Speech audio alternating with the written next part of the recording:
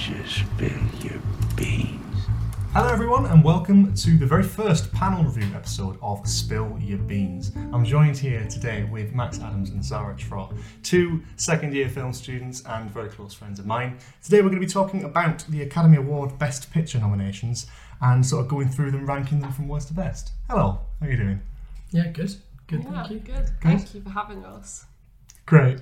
It's a great start. So I've seen all of them. Max, you've seen 7? Yeah, I've seen 7. Sorry, you've seen 5. Yeah, 5, yeah. Neither of you have seen Promising Young Woman, right? No. So instead of talking about that one on the list, since I'm the only one who watched it, I'll just say now it's all right, but a bit shit. It's got a horrible colour palette, and it's fine. It's strange that it won original screenplay, but all well and good. There's a reason I didn't watch it. I'll say that it didn't stick out to It me. didn't, So not that I can have an opinion. but I think everyone who we've seen talk about it as well didn't encourage me. Everyone's sort of reaction were like, I feel like quite a lot of people watched it because I saw it on Letterboxd. I think it's one of the more appealing ones. I think it's one of the more accessible ones out of the Best Picture noms. But I think generally it's Yeah, I don't feel I'm missing anything yet. Yeah, I will watch it eventually. I will say there's only one film out of these 8 that I genuinely don't like, and this isn't one of them. But other than that, let's start with, I'm going to go for number 8 first. My 8th place is Mank. Right, that's not a surprise. That is not a surprise. We're going to talk about each film in detail when we've all mentioned that film on our list. So in 7th place, I've got Judas and the Black Messiah. Max, what have you got? Judas and the Black Messiah. You got Judas and the Black Messiah, right? But okay. I'm not rating, so we're not I'm missing one. We're not going to wait until Zara's mentioned that. In 6th place, I've got Promising Young Woman. What have you got, Max? I've got Mank. You got Mank, right? Now you haven't seen Mank, Zara, have you? No, but that's a choice. We'll talk about Mank then. What did you think about Mank, Max?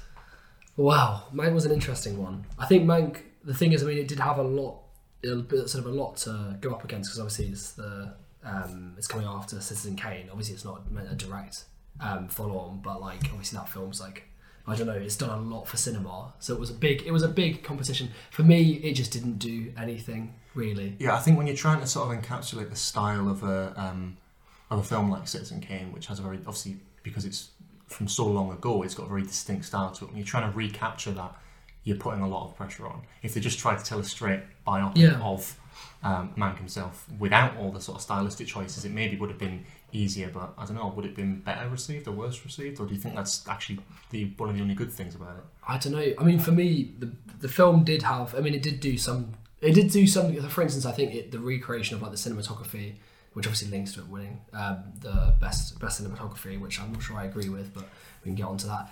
That was obviously interesting because Citizen Kane is partly known for its known for being a sort of, a staple in the history of cinema in terms of how it created this new view of depth of field in cinema. And it's obviously, you could tell that had been brought in. For me, apart from that, the aesthetic felt good, but the actual story, I just didn't feel like I got anything. And it was interesting. Obviously, it was interesting seeing how it was written, but in terms of his character, I just really didn't feel like we got to learn anything. It didn't feel like I'd actually, at the end of the film, I didn't really feel like I'd seen or developed. There was no didn't feel like there was much character development. It didn't feel like anything really happened for me. And a lot of the context, a lot of what made it interesting was obviously it's set in the history of cinema. We've talked about this, I know, before. Yeah. How it's interesting with the studios, how the studios are failing, and it sort of talks about that and how this is their film. But you wouldn't really know that. I know that because I've studied it, but you were saying when we talked about it, you didn't really get that either. So I know, and we're not going to talk about it yet, but I know Trial of Chicago 7, you mentioned that you'd studied in school. Yeah. So there's another level, I suppose, when you already know about the subject matter, that it's sometimes more entertaining, but also sometimes more difficult to really catch your attention and really entertain you because you notice some things that maybe weren't or were not true. And that's partly my issue with that is that that whole context, I don't feel like it was fully explored. The sort of the backdrop of Mank, obviously you've got all these things going on with the studios, and then you've got his character, and obviously it's jumping back and forward between him writing it. But for me, it didn't really feel I didn't ever once in that film feel any real emotions whatsoever. Yeah. And that's a problem. And I do think, I get that, I obviously know it was a sort of hard contender to follow on from Citizen Kane, which it isn't meant to be following on, but the spiritual successor, it's just, I don't know, for me, it just didn't do anything. If you're trying to sort of emulate something like Citizen Kane, you've got to really make sure every element of it holds up, you know, especially the story, which I thought was definitely the big sort of Yeah. downside for me. The style I didn't mind, you know, I quite liked, Yeah. because it wasn't just black and white, but all the sound design and the voice and the dialogue, and Yeah. everything was done as if it was like a 20s like film. And even the framing, like the framing very much was very similar to what you would have seen in Citizen Kane in terms of like depth of field and stuff like Yeah. that. Was interesting, and the performances were really good. The performances were good. I don't think my issue is with a lot of that stuff. I actually think my issue is with the actual screenplay itself. Is that I don't know whether I feel like there wasn't, in my Yeah. opinion, Yeah. I didn't feel like there was a lot there, or it didn't make me feel a lot. And the actual story of it didn't feel like it needed to be told, or if it was going to be told, it could have been more interesting. Yeah. I could have felt like I got to know the character a lot more than I did, which is a shame because I know like going in, it probably does influence it that like it's about the writing of Citizen Kane, like a very, very, very important film. That probably does mean that the expectations are set higher, but I do think it could have done a lot better personally. Yeah. Zara, you mentioned that it was out of choice that you didn't watch it. What sort of put you off the film, do you think? I just heard that from a lot of people that it wasn't great, and I feel like I really like Citizen Kane, so I don't want it to be ruined.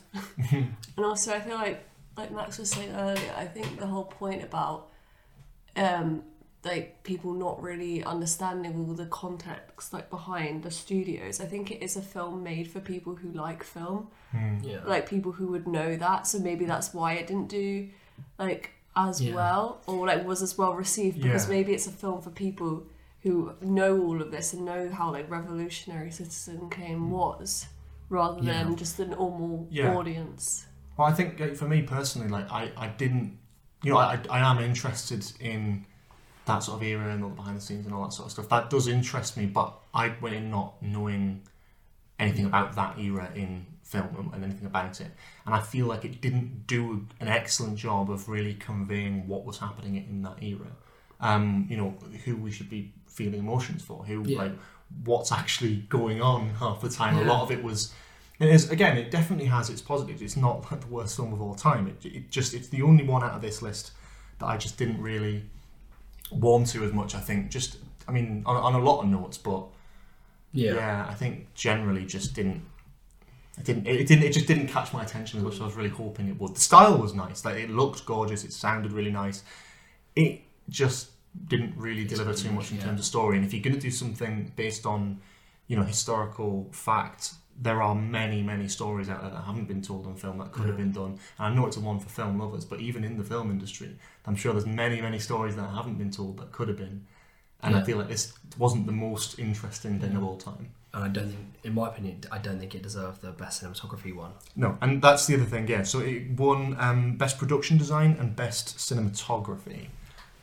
Production design, I think I can see production design, to be honest. I feel like that's always the classic they do in the Oscars. If anything's based in like a period of time, then like, it's automatically, you know, production design. But like, I feel like you could have cool production design in a film set in the modern day. Like, why does it have to always be in the past? Yeah, on that note, The Father is the one that I want to win that category, because I know you feel the same sort of way about this, because you mentioned it multiple times. It's the way that this doesn't matter how many different sort of areas of space they had, they made it all look almost identical. The flat, the hospital, everything. They made it look.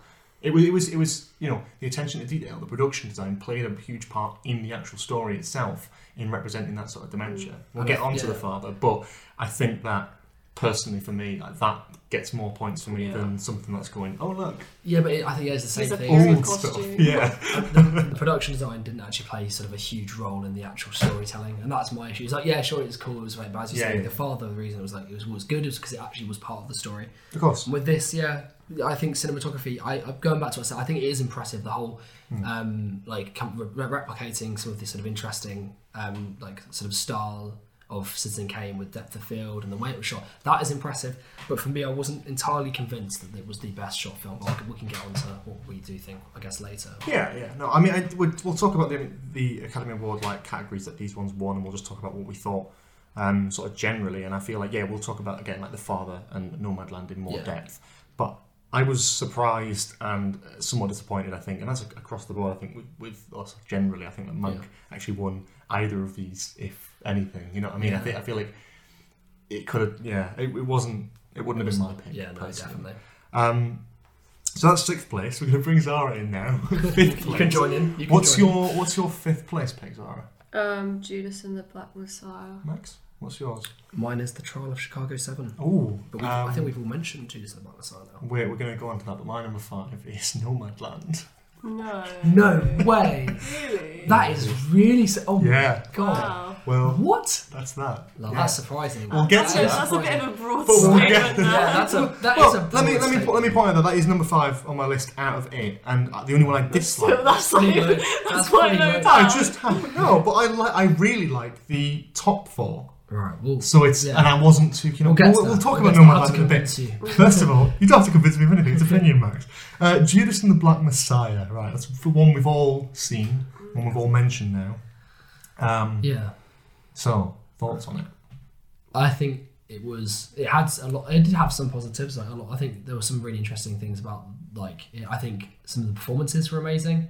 So we've already we'll get onto that I guess in more detail. But I also think the cinematography at parts was really good. It definitely wasn't anything super special, but I did think it was shot nicely.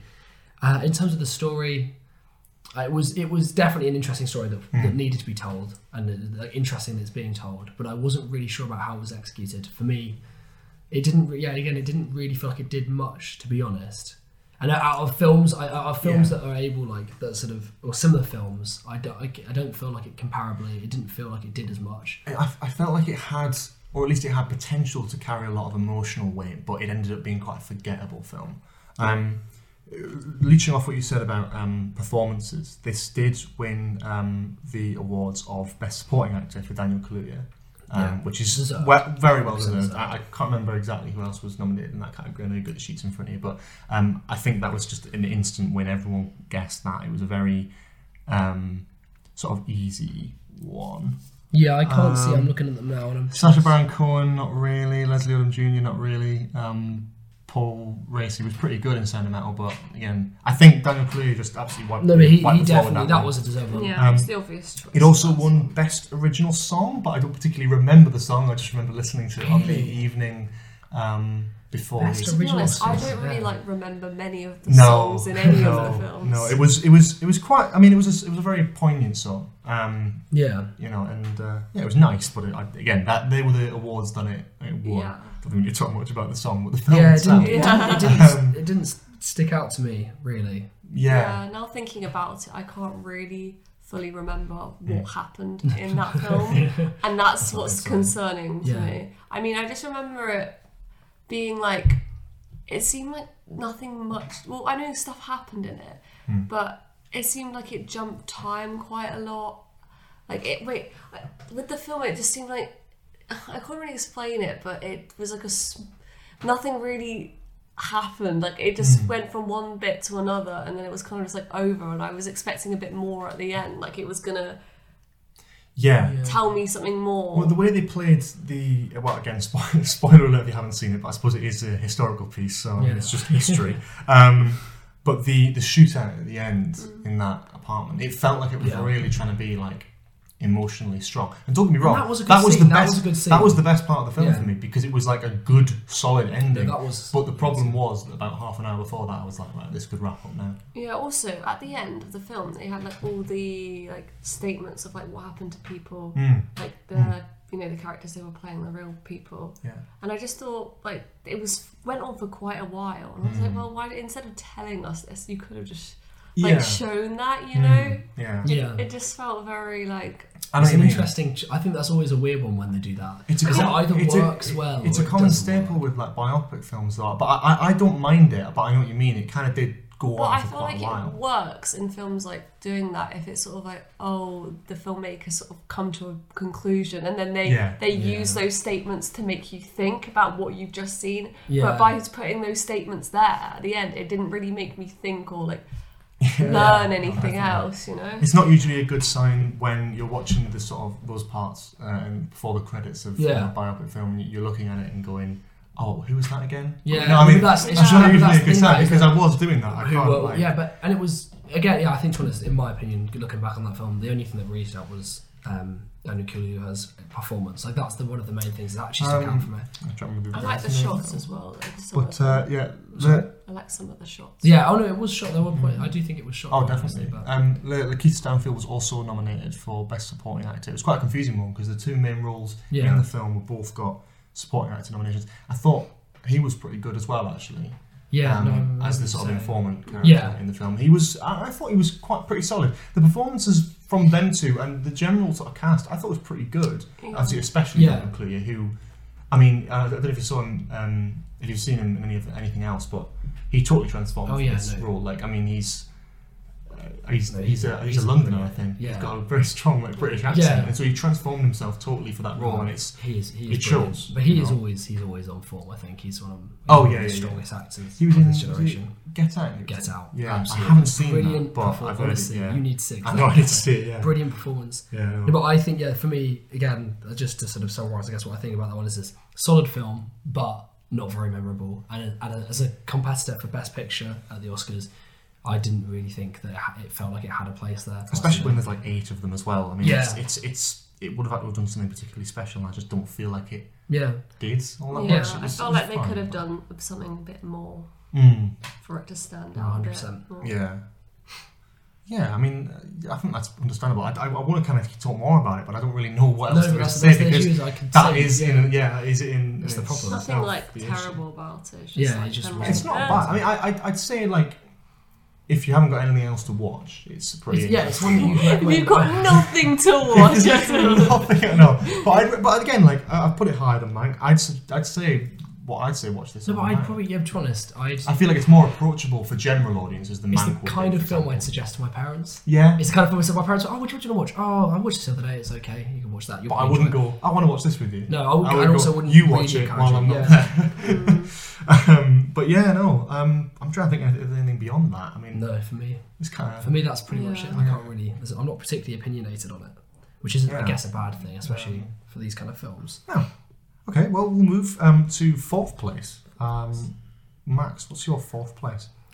Minari. Minari. Sarah, what's your 4th place? Sound of Metal. Sound of Metal. Mine is also Sound of Metal. We haven't. But this is where the opinions come out.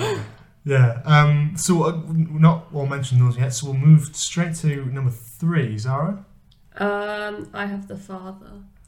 Ooh, that's interesting. Okay. That is an Sure. interesting one. Sure. Max, what's your number 3? My number 3 is Sound of Metal. Okay. We've all done And Sound of Metal. my number 3 is Minari. Yeah.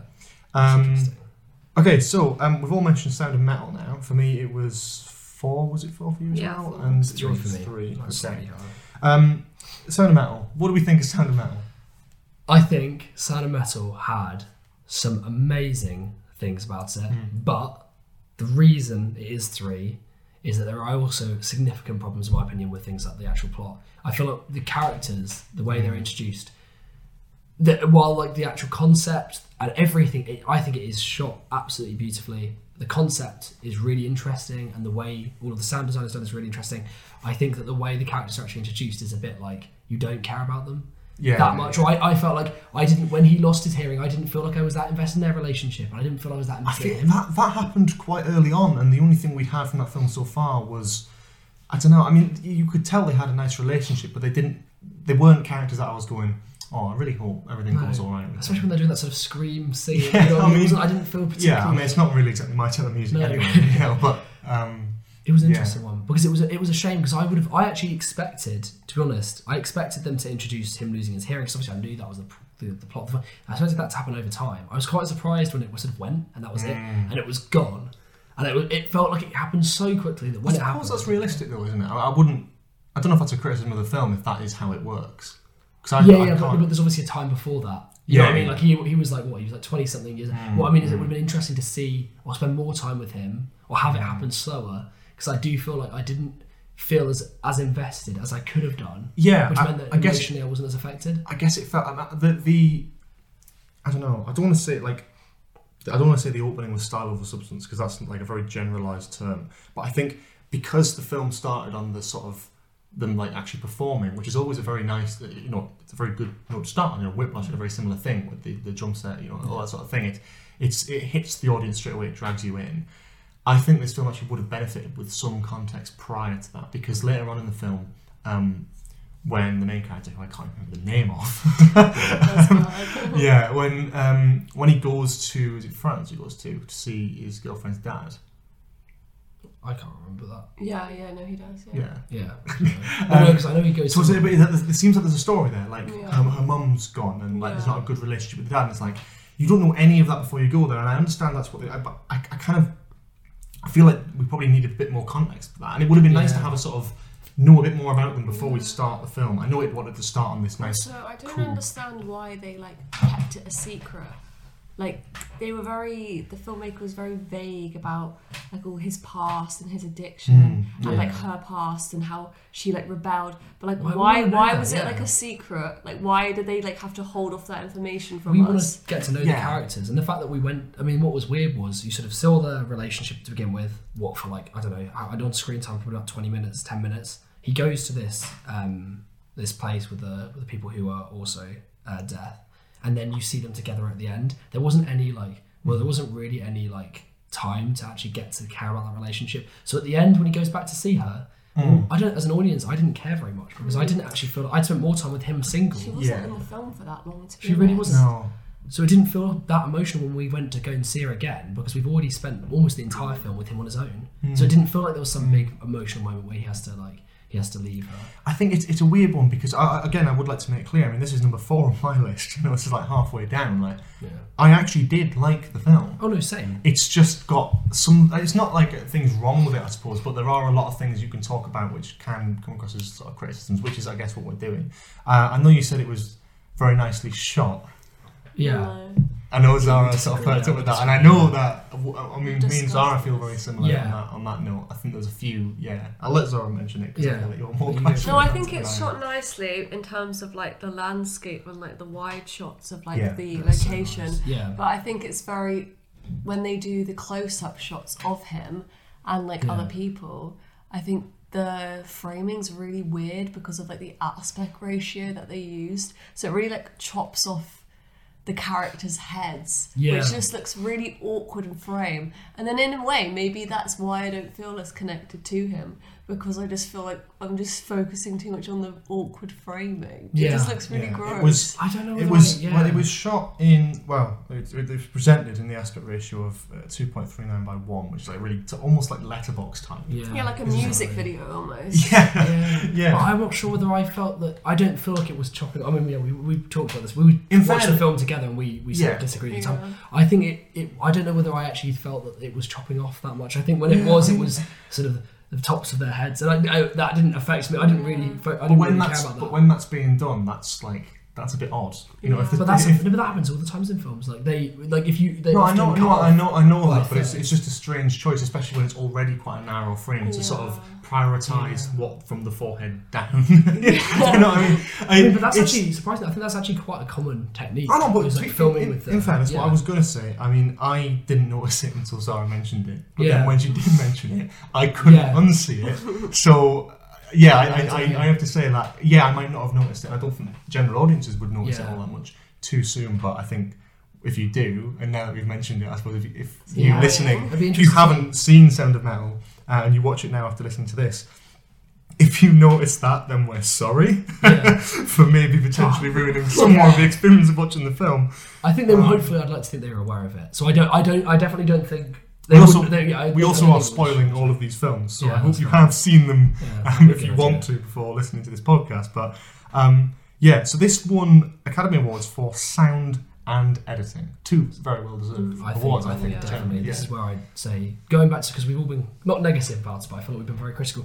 Sound design, obviously this was the obvious option, and especially that ending.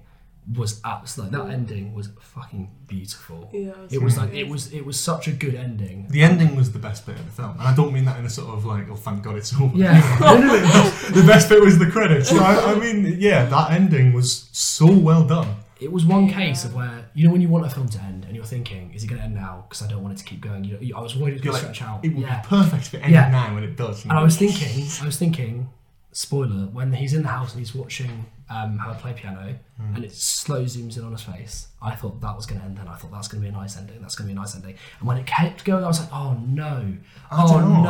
I don't know if that would have been a nice ending. I feel that would have been so abrupt. I knew it was going to end there. But I Because thought they hadn't had a proper conversation. You know, we weren't really sure what was going on with their relationship. I think when they sort of talks after, then you really got a sense. And then you really got to full circle. But I was glad. Yeah. I was glad that it continued on. But I was just when it was doing that, I was thinking this is going to end here. Like I thought that was it. It was going to cut to black, and then that was it. Oh, we know that he can't enjoy her playing music, and that's like links to the relationship. But when it kept going, that actual ending, the payoff, I think it paid off so well.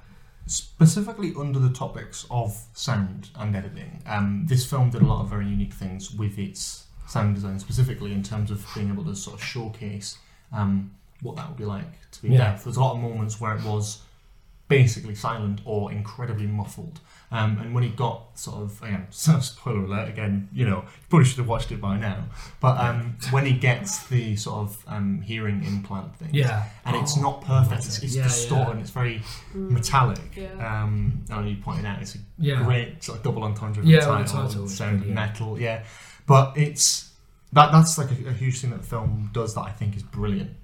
I think it works really well. What would be interesting to see, because I watched it with these two actually, and we've got a bass speaker in our room, and there were these really interesting like bass noises, but I couldn't tell whether that was because the bass was too loud on the film and that was just something. But I thought it sounded really cool. But it'd be interesting to know whether that was actually something that was intended. I think it must be intended, because you think, I mean, we watched it in our living room. You know, I've got a sort of soundbar with a subwoofer, so it sounded quite heavy, but. Imagine that in cinema, which must be what it was intended for. They must have purposefully done it. I know they released it. I know it's been released on Prime, but that's obviously because of COVID. I just think it kind of. But it made me feel so uncomfortable. But it was the. I mean, it's always one of the weird things when you're sat in a cinema. Obviously, when it goes silent, there's always a bit of that like awkwardness. It's like when you're sat in silence, and there's a different thing. Is when you're all in your own world, you're all staring at the film, and you're just listening to. When it goes silent, then you become very aware that you're sat in a room in the dark, all with a load of people staring at the screen. Like I know you had that when we got to the end. I started laughing. It was like I kind of ruined the end. Ruined the moment for us, but it was. Which bit was it? Was it right? It was like silent for a bit too long. When the guy took his hearing things out, and it was like silent, and it was like it sort of lingered for a little bit to really make you almost appreciate that. Yeah. What did you laugh at? You just started doing this really awkward. I think that works really well. Like I was going to counter. I don't know if personally I quite like silence in films. I like if film can utilise that. Now I know it's a very, very, very different example. But there's a bit in Star Wars: The Last Jedi where it goes silent. I don't know. I know ages since you've seen it, but there's a part where a ship goes in hyperspace and destroys loads of other ships, and it's one of the best parts from that film. Notoriously, it goes absolutely silent. I love stuff like that. I think it works perfectly. When films can utilise silence perfectly, like true silence, not sort of ambient, like absolute silence. It digs deep. It is, I suppose, depending on the environment that you're watching in, can be a bit awkward, but I actually quite like it. I think that's cool. I think that's really interesting. I think the fact that you all sort of become completely self-aware. Unless you watch unless you laugh at the ending of the film. It was like the payoff, wasn't it, for the whole film? Like the whole film was leading up to that point, and that was the end. Like it had to have that ending, because it was almost like he realised, like he just had to accept what was happening to him, and actually him trying to solve the issue, like, was just, it wasn't worth it. Like, it would just, he realised he just had to accept it.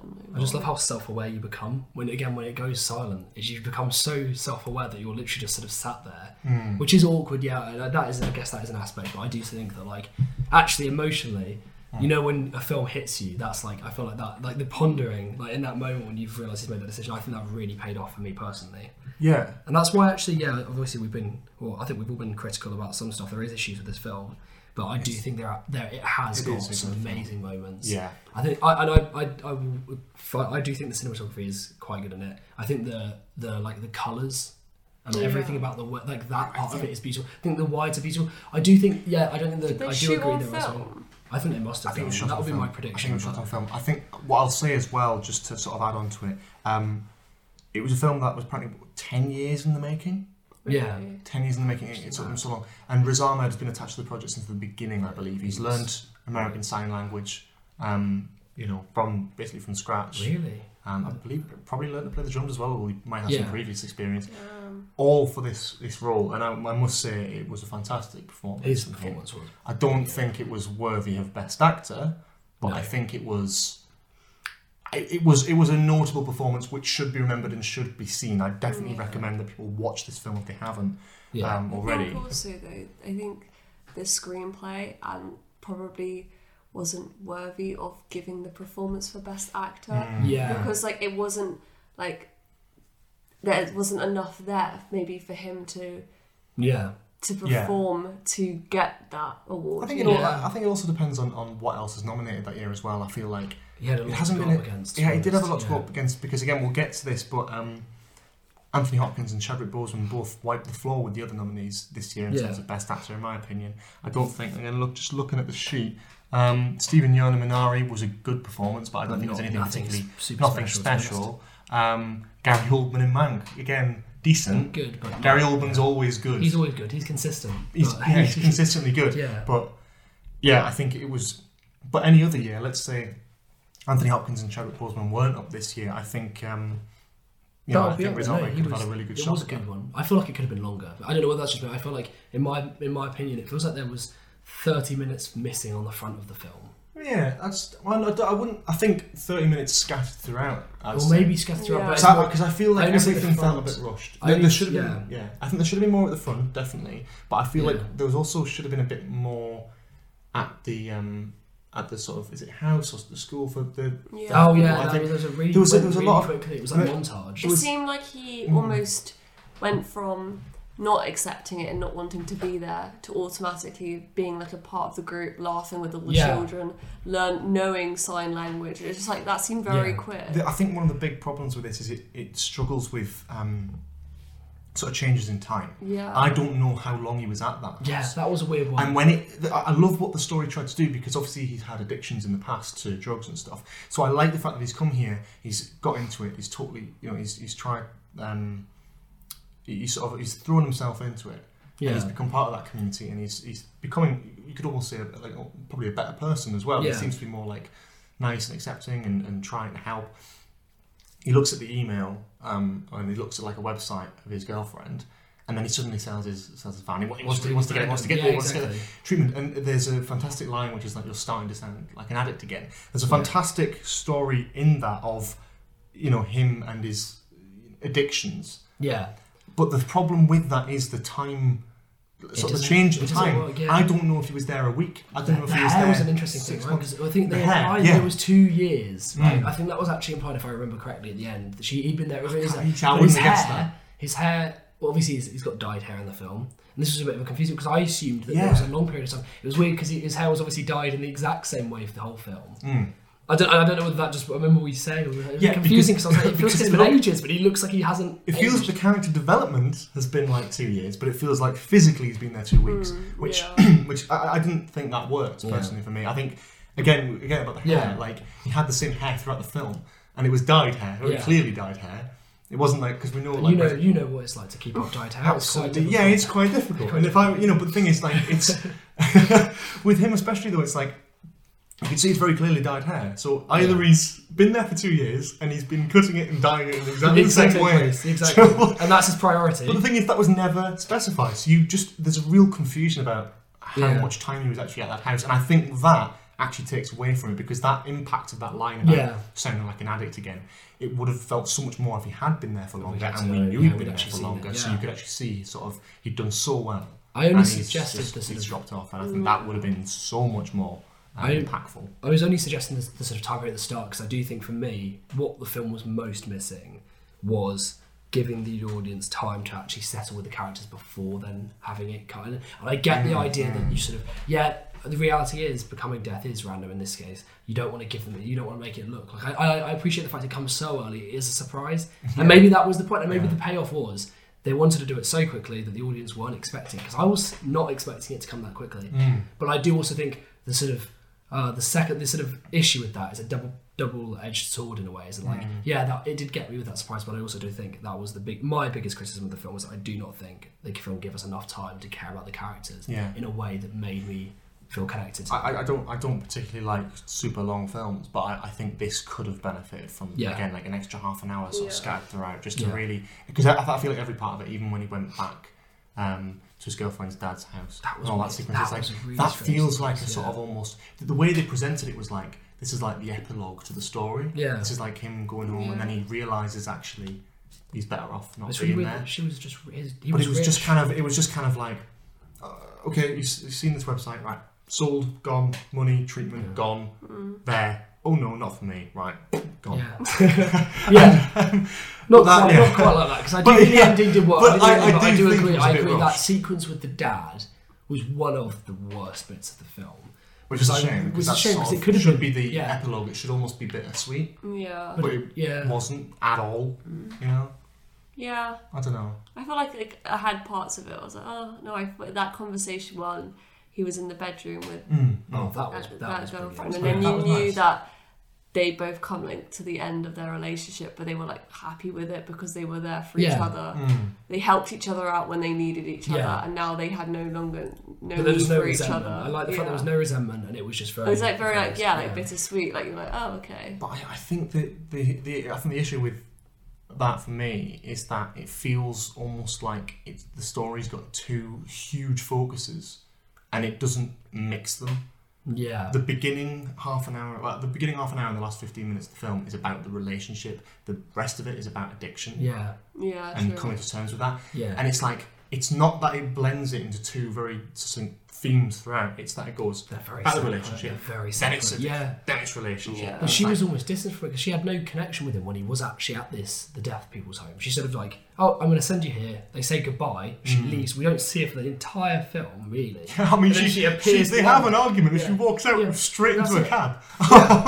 Then she's gone. They have one argument. She's gone, and then what we see at the end, and obviously at the end they sort of combine the things. Obviously, she's playing music and he hears the metallic sound. That was nice, but it did feel almost like there were two entirely separate things running along, and they just weren't connected in a way that worked. Yeah. On a final note, because we talked about cinema quite a lot, because we've been quite critical, and because we're getting sort of towards the top of the lists now in some of the better films, do we all have a specific point in this film or a specific moment, a scene that stands out as like the best or like a highlight personally? In this film? Yes. Yeah. I think there's two different ones. In Mank. Can I have two? I mean, you can have two. I don't mind going first if you want to have a thing. Yeah, why don't you go first? You go first. My personal favourite was the slide scene. Oh, that's an interesting one. That was nice. The slide scene. When he's playing drums. Now, because he sits at the bottom of the slide with this kid who's also deaf, and the kid puts his head down to the slide to sort of feel the vibrations, and it's incorporating the drumming, but it was the most sort of emotional part of the film for me. Like, I really felt that was him sort of turning a corner. Yeah. And him really connecting with this kid. Yeah, it didn't go anywhere. But it didn't need to go anywhere. It was a lovely moment like that. But it was that my personal favourite moment of the film was that. It's sort of a bit of an outlier. That was a brilliant one. I don't know how to follow that because that was a good one because that was one I hadn't thought about. Actually, I think to be honest, Zara, I haven't mentioned it just before. I love the ending, and that is obviously that's an obvious one. Yeah. But I actually do think, despite the fact the relationship wasn't developed, I'm not sure whether they actually deserved for it to feel so emotional. I'm not sure they'd earned that moment, but it did work. The moment we said before where they were in the bed together, I actually am not sure whether I've seen a performance so good or such a good portrayal of them or a couple just accepting something being over, and the bittersweet emotion that you felt was something it really, really hit me then. I'm not sure whether they earned it because I'm not sure whether, as we've talked about before. But as a standalone scene, I did think it worked beautifully, and that probably was my favourite. But I did like the slide one. You've sort of got you. Sarah? I don't know because I was going to say that one again. Yeah, probably the bedroom one as well. I think that was probably the most emotional moment in the film because, to be honest, I didn't really feel I didn't feel for him that much because I didn't really get to know his character. I didn't really get to know his love for drumming, his relationship. So I didn't really have that connection with him when he did lose his hearing. So I think the only thing I could really like relate to or like see is like that sort of like ending of like a relationship, and then sort of deciding that you don't want to be together but having no bad feelings about it. I don't know. Yeah. That was like the only sort of moment I was like really felt something. I'd agree. That's good. But on the whole, watch it. It's a good film. No, that was a good one. I Yeah. feel like we've been quite. We've We've got talked more quite- critical the higher we've rated But I them. think that's good though. Well, that's I good think because the that's a films good have got thing. stuff to talk I about. feel and that's like how- where it's more of a debate because like I feel like the closer we get to number one, the more precious we're going to get about the films. number Yeah, one. exactly. No, 'cause Yeah. I know there's going to be I know, there's yeah, disagreements yeah, to come. definitely. There are some I big look forward disagreements to that, come. and I absolutely look forward to that, and we'll get onto that after the break. After we're going to be talking about Minari, Nomadland, Trials of Chicago 7, and The Father. So yeah, we'll see you all then.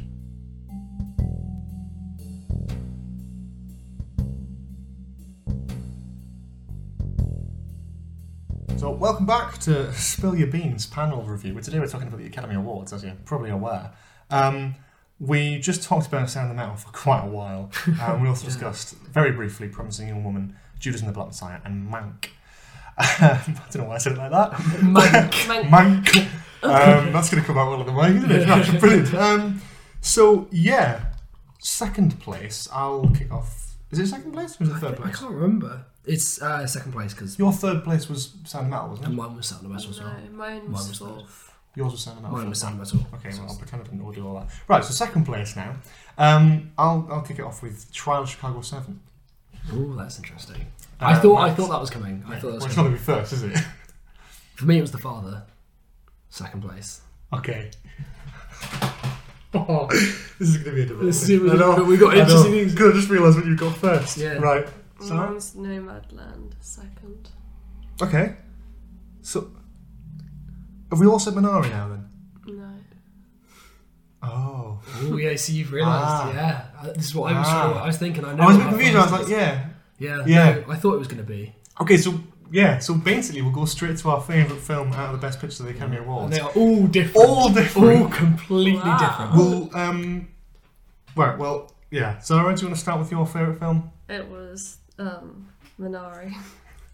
Max. It was the beautiful Nomadland. And mine was The Father. We'll start with...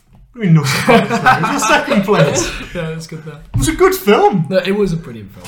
Prepared to fight Yeah, you George on is it. Right. not happy. He's on it. We'll start with Minari, because I feel like that's the lower end for both of us. Well, obviously, Yeah. because it's your favourite. I don't know what I'm Yeah. talking about. I'm waffling now. You Right, wanna put- Minari. Yeah. Minari won Best Supporting Actress, and that's it. Deserved. Yeah. I actually genuinely- I agree. I She's thought my her favourite. Deserved. performance was really good. It was great. She was It was brilliant. really great. And the fact that her character in the film went from one extreme to almost another extreme because of her stroke. It was It just showed how like versatile she is as an actor. She was so wholesome with all the scenes with the little boy. They were the most wholesome thing. Like honestly, it was so sweet. But I think she did an amazing job Yeah. of like really, really making you care like about her. On a slightly separate note, before we get into like the depth, what's one about? What fucking depth? Sorry, I'm going to cut that out. Depthy. What? Right, sorry. Before we get into the in-depth film discussion, the actress who won the Best Supporting Actress. Have you seen some of the stuff that's come out of the Oscars around about that? No. Oh, Because she's apparently interesting. criticised Brad Pitt, who obviously presented her with the award. Brad Pitt was one of the executive producers on this, really? and they didn't have enough money really to film this. Yeah. They were quite low on budget. And I Yeah. think she made like a passing comment, and it was like, where were you on set? Oh Really? my god! Oh, something along This those makes lines. me that was like- I great. love that Even sass. more. You know, But that's made me like her more. There was something in one of the interviews as well, and I can't remember exactly what it was, but she was quite a character at Really? the Oscars, Well- not just in her acceptance speech, but in the post. In a bad way event or in a interviews. good way? In a very funny way, and a very critical of Hollywood way, which I think is Really? quite Well, good. we have to agree with But that. it's don't we? 'Cause I think- Minari. Yeah. Come on. Exactly. It's But like- it was brilliant, and No, she seemed I was going to say, for people who are listening as well, if you haven't already checked those clips and reports and stuff are quite We'll have to watch amusing. them after so- this. We'll have to Yeah. watch them if I'm interested. Pretty good. But generally, Minari, what did we think about the film? See, for me, Minari was an annoying one because I did really like it, but it goes back to the things. There were some things that sort of ruined, or like had a bigger effect than I wish they had. One of the things I think I started off with a slightly like, I don't know, I was at a disadvantage to like this film because I'd seen a trailer where you find out, and this is a spoiler, so if you haven't watched the film, I would skip this. But Yeah. when you see obviously the older woman burning down the barn, I'd seen that in a trailer or in like a clip thing before watching the film, so I already knew that moment was coming, and it was a shame because I feel like that would have been much more impactful. That would, yeah. If I'd actually not seen that. For me, yeah, that was one thing. Yeah, I mean, I don't know, I can't speak for you, Zara, but I know I didn't see that in any trailer beforehand, so that did come as a bit of a surprise when I watched it, and I thought it was a very impactful moment. I thought it was really well done, and I think it was shot very nicely as well. It was shot. The film generally, but specifically that scene with the burning barn, I thought that was fantastic. It looked phenomenal. For me, the main reason it's not higher is that I do think, and this is where we disagree, because I know we've talked about it like briefly before, is that like I think that the ending didn't feel particularly satisfactory for me. I don't feel like as a characters we went on enough of a journey. With the old woman, I think there was a lot there. Her character was very developed in terms of like how they left it off with the family just sort of being all happy. They quit the thing. I wasn't sure whether it didn't feel like the script had got the maximum, like the amount as emotional as it could have been. No, I know what you mean. I don't know if that's a bad thing though. I kind of like that it's more of a small scale story. It doesn't have to be anything sort of grandiose. It's quite simplistic, and it's a story of a family moving to America. But I also think I kind of like that. Yeah. Though it did have a satisfying ending for me because I felt as if like the characters learned a lesson. Like for example, I think the story is about this family and their struggles and how they prioritize different things. Like the mum prioritizes the children and like looking after them, and she wants the best for them, and the dad does that through working and trying to like live that American dream. But I think almost he realizes at the end like that having this farm and this like lifestyle, even though he knows it'll provide for his children, he actually being there for his kids. And like when they had go and that there's like those, is it the mangroves or no, there's the Minari.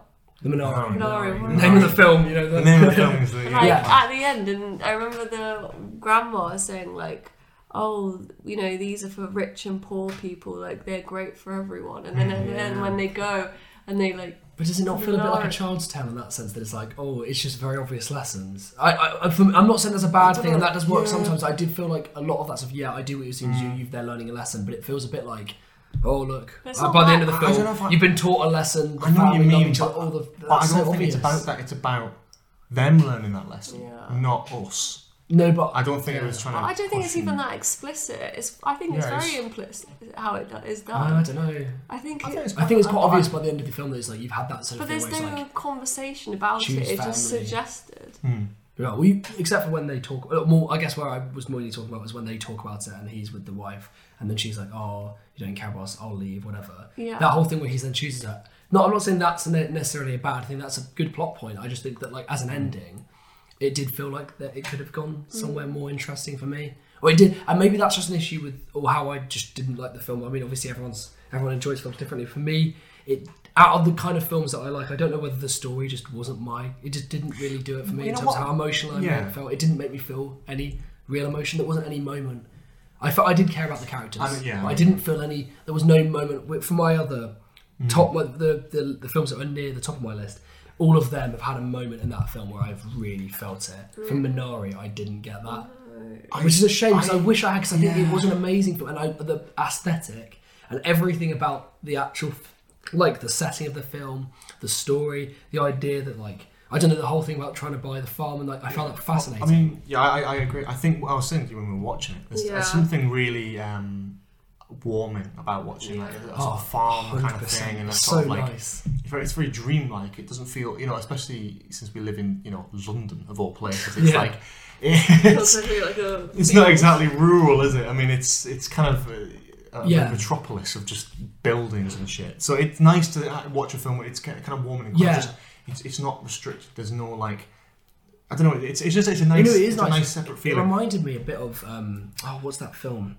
Is it the Florida Project? Yeah. It reminded me a bit in the sense that it feels very much like it's not from the kid's perspective, but in terms of like the way it's all portrayed and like the farm life and how they love it, and he's like wants to go and run, and no matter what, he's got all these medical issues, but that's not even a big focus he's doing.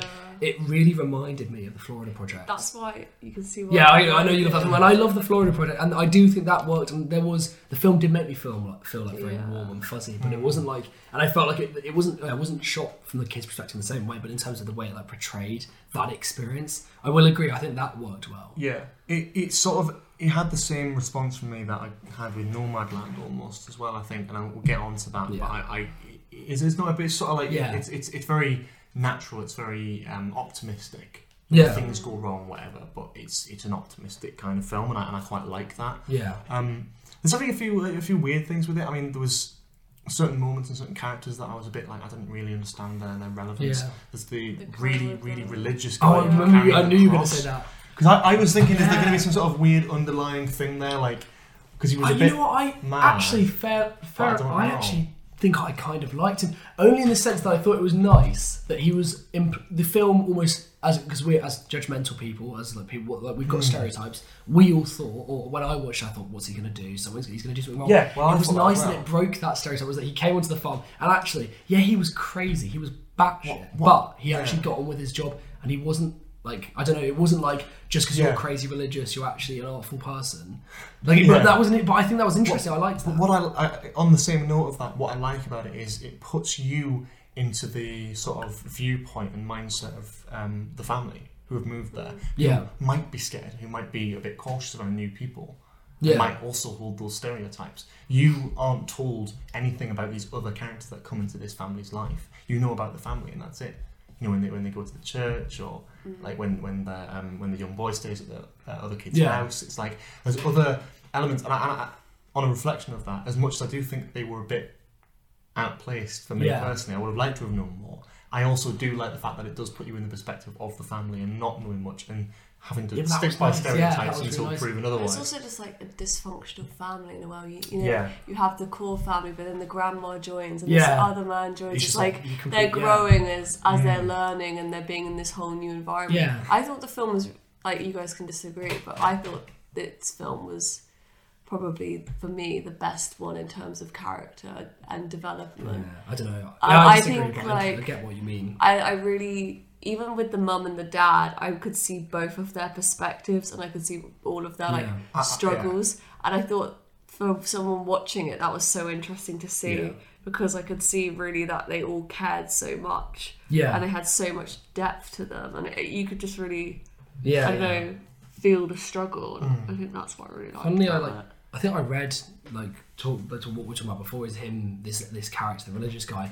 What I actually read that as, and I thought it was quite an interesting thing, was that the idea that I feel like they're placed in a similar position to him in the sense that you've got that scene where they go to the church, and obviously there's the young boy who's quite a bit racist because it's obviously I feel like actually the religious guy I don't think it was trying to show us. I think it was actually, if anything, it was trying to show us like the stereotypes as a society they hold. And actually, they're in the same position as the religious guy in a way, and that he's an outsider. Like I was saying, and they've come together, putting you in the perspective of the family. Well, and it works really well. The more reason fears that they might have moving into a whole new country at the other side of the world. And he's in the same position because I love the scene where the young boy sees obviously the kids on the bus teasing the guy, and he just doesn't get it. Like, it's clearly he's like, why are you being horrible to these people? Like, it's clear, it's like, but he doesn't have those same stereotypes, which is really nice.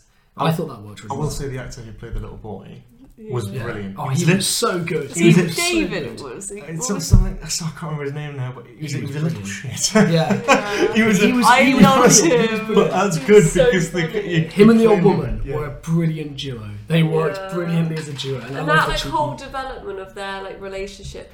That's the sort of thing I think Sound of Metal was missing in terms of their how he went from not liking her to then eventually, you know, growing to love her. There was a nice character. I it do was think a smooth Minari transition. did do character development, especially of him and the old woman, very well. Yeah, I do think that for most of the film, I think that I did follow them. I think all of them were quite well developed from the beginning of the film to the end of the film. I agree with what you were saying, Zara. I think out of all the Best Picture noms, I actually think the development of the characters in this film specifically, they showed more progress from the beginning to the end of the film than I feel like characters in other films. Yeah, do. I don't know. I've got Maybe there's not for me, enough. Nomadland. Yeah, but I again, think that's a different film, and I think it's very it almost has different more cost. opportunity because it's a longer film first, Yeah. and it's slower.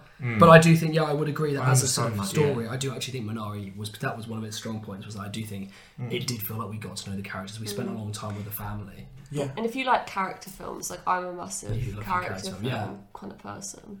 I think this is a really good one for that. But obviously, It's I strange can 'cause see never where do. you find holes in it. Yeah, no, because it's strange because I do I feel like Nomadland is quite similar. Nomadland's definitely a sort of character film to an extent. I think I do. It's not like I disliked Minari, and I think maybe because I was liking it so much throughout the film, it just didn't feel there was. I think that made me dislike You it more. wanted that I wanted different more. from Yeah, ending. I wanted it to be the best film, Yeah. and it wasn't, and that was frustrating, and that's probably made me be a bit bummed. And I think still on like it. reflection of that, for context for listeners, that me and Zara watched it like a decent amount of time after you watched it, Max, and you made a deal out of the fact that you didn't like the ending. Yeah, so We were expecting there to be like someone's going to die. It's going to be horrible. Someone's going to go horribly wrong. That child's gonna Yeah, we were die. like, the grandma's going to die. She's going to burn herself. She's going to be like burnt to a crisp when they get back. Like the kid's going to like fall off or get like eaten by a snake or something. It was like we were trying to second guess it, and then we were like, oh, actually no, it's just When a it really got nice to the film. end, we were like, wait. But that's it's a subtle for me. It not ending the end. Me not liking the ending. It wasn't. It's not. There's not a big disaster. It's just it's a subtle ending. I just wanted it to be better. Of course. But for me, maybe again, I do think it's one where this is definitely a film which is a really good film and opinion. Obviously, everyone's opinion is going to be different. I know someone could watch this and absolutely love it because it isn't bad. It isn't. I'm not going to go Zara. How the hell has that got to your number one spot? Because I do think it deserves to be up on the upper half. I think all three of us have got solid number one picks. I don't think any of us disagree that they're like really good films. Yeah. I think we all just have slightly different preferences when it comes to what we look for in like a solid film. Yeah. To sort of round that off then, Minari, any specific moment that really stands out that you like or love? Best moment? Ooh, I think I've got one of my favourite ones, I think, is the bit where the grandma gets the boy to run. I just thought that was so wholesome when she's like encouraging him, and like again for me the best thing about that film was their relationship, and for me like that whole sequence of when she takes him out and she shows him Minari, and it's like I don't know that it felt so wholesome, and it felt like it was just like I don't know, it links back to what I was saying about it feeling a bit like the Florida Project. It felt so like I don't know, nostalgic. It felt very nostalgic. It felt like you were the kid when you were growing up and you're looking back on this memory of when your parents bought a farm and like I don't know that, but that for me that was that's my again, I think that's blended with the colour palette a little bit as well. As it felt definitely. quite The not golden- dreamlike, but it felt really Vintage. it gave you a nostalgic feeling, despite the fact that you've never seen the film before. Yeah. Zara, any particular? What sticks out to me probably is that conversation between the mum and the dad after he takes his like vegetables, the man, and then like they've taken the child to the hospital, and that whole how they prioritizing two different things. It just is very telling of the whole message of the film, and then she confronts him about it, and I think that's really powerful because you can see both of what they're saying. Yeah, definitely. You just kind of like it's just really, and it's so realistic. I can imagine something like that happening. Yeah. And that's what films like for me is like seeing, especially when it's on character, to make it feel real is I'd I'd agree with you on that one. That scene, that general sort of sequence with the hospital and the sort of selling the vegetables and fruit. I thought that was well done. I would agree. And I like the fact that they're going to hospital and he's brought up the load of vegetables and his son's literally dying and he's brought... Played slightly differently, that could have been like almost like slapstick. Yeah. but it was so like, you sort of feel from because you're like, I understand what you're doing, you're trying to provide, but you almost lost sight of what's important. Why are you bringing a big basket of fruit? And the child is on the table. But I liked that, even though I've forgotten my problems with the endings. I do think that was really nice. Like the way that they sort of subtly portrayed it did feel a bit ridiculous, but it didn't. It wasn't. I wasn't laughing. It was just like Jesus Christ, Yeah, you yeah, have completely yeah. lost sight of what's important. You're literally bringing vegetables to But sell. I don't know, has he though? Because I think Not, he's not a bad Yeah. character. What I mean is he's lost. I guess he It's- thinks he's doing what's best. I But he's think not. the best thing about that bit is that you can see both sides of them. Yeah. Both of them are Yeah. right for very different reasons and for very strong different reasons as well. Yeah. And it's really difficult because they, obviously they both object to each other's. And it's also priorities, like but- you don't know which one would be the best decision. For No, me, when I was yeah. watching the film, I was like, oh well, okay, it makes sense for the dad because he's like taking this risk to provide for his family, but then Yeah. also I can see the mum's perspective because she's like, we need to be with the kids and Yeah. hang out with them and give them a life, but then they won't have a life if the Yeah. dad doesn't have this job Yeah, to get no. money. So it's just like I There's can no see right it or all. wrong. Yeah, no, it's Yeah. an interesting one. I think especially with the scene where they're sort of having an argument outside when after the dad's sold the goods and they're sort of standing outside the car and having that sort of argument. A great sort of Yeah. moment. I think that built up throughout the whole film. I really Her That- performance there as well is Oh, amazing. stunning. She, Yeah. she was really good, actually. I think as well. At some points, like there were some moments actually where I did think, oh, maybe a bit full on. But again, also I do understand like it was felt realistic. But I do think she was really good actually. I was surprised she didn't get any. Or did she? She didn't get any No, nominations. no. The yeah. The whole cast in that film was good. Yeah. Like, even both the kids in that film, like they're I don't know how old they are. And what's but- he been? He's been in a few. I recognise. Wasn't he in The Walking Dead? Oh, Stephen Young. Yeah. He's I'm- Glenn in The Walking Dead. Yeah, because that was where I recognised him, and it was surprising because If you he's got- good in The Walking Dead. If you got far enough along, he's the one who got his head caved in by Oh, really? Negan Oh, in season brilliant, 7. yeah. Spoiler alert, you've just ruined. Oh, sorry, I ruined something that came out in 2015. My bad. And we're ruining every film. Films that people haven't even seen things like the film, and we're ruining it Yeah. for them. Yeah, but he was good actually, very surprisingly. Because when I saw the film, I was like, "Oh my, is that the guy from The Walking Dead?" Because I never even watched it.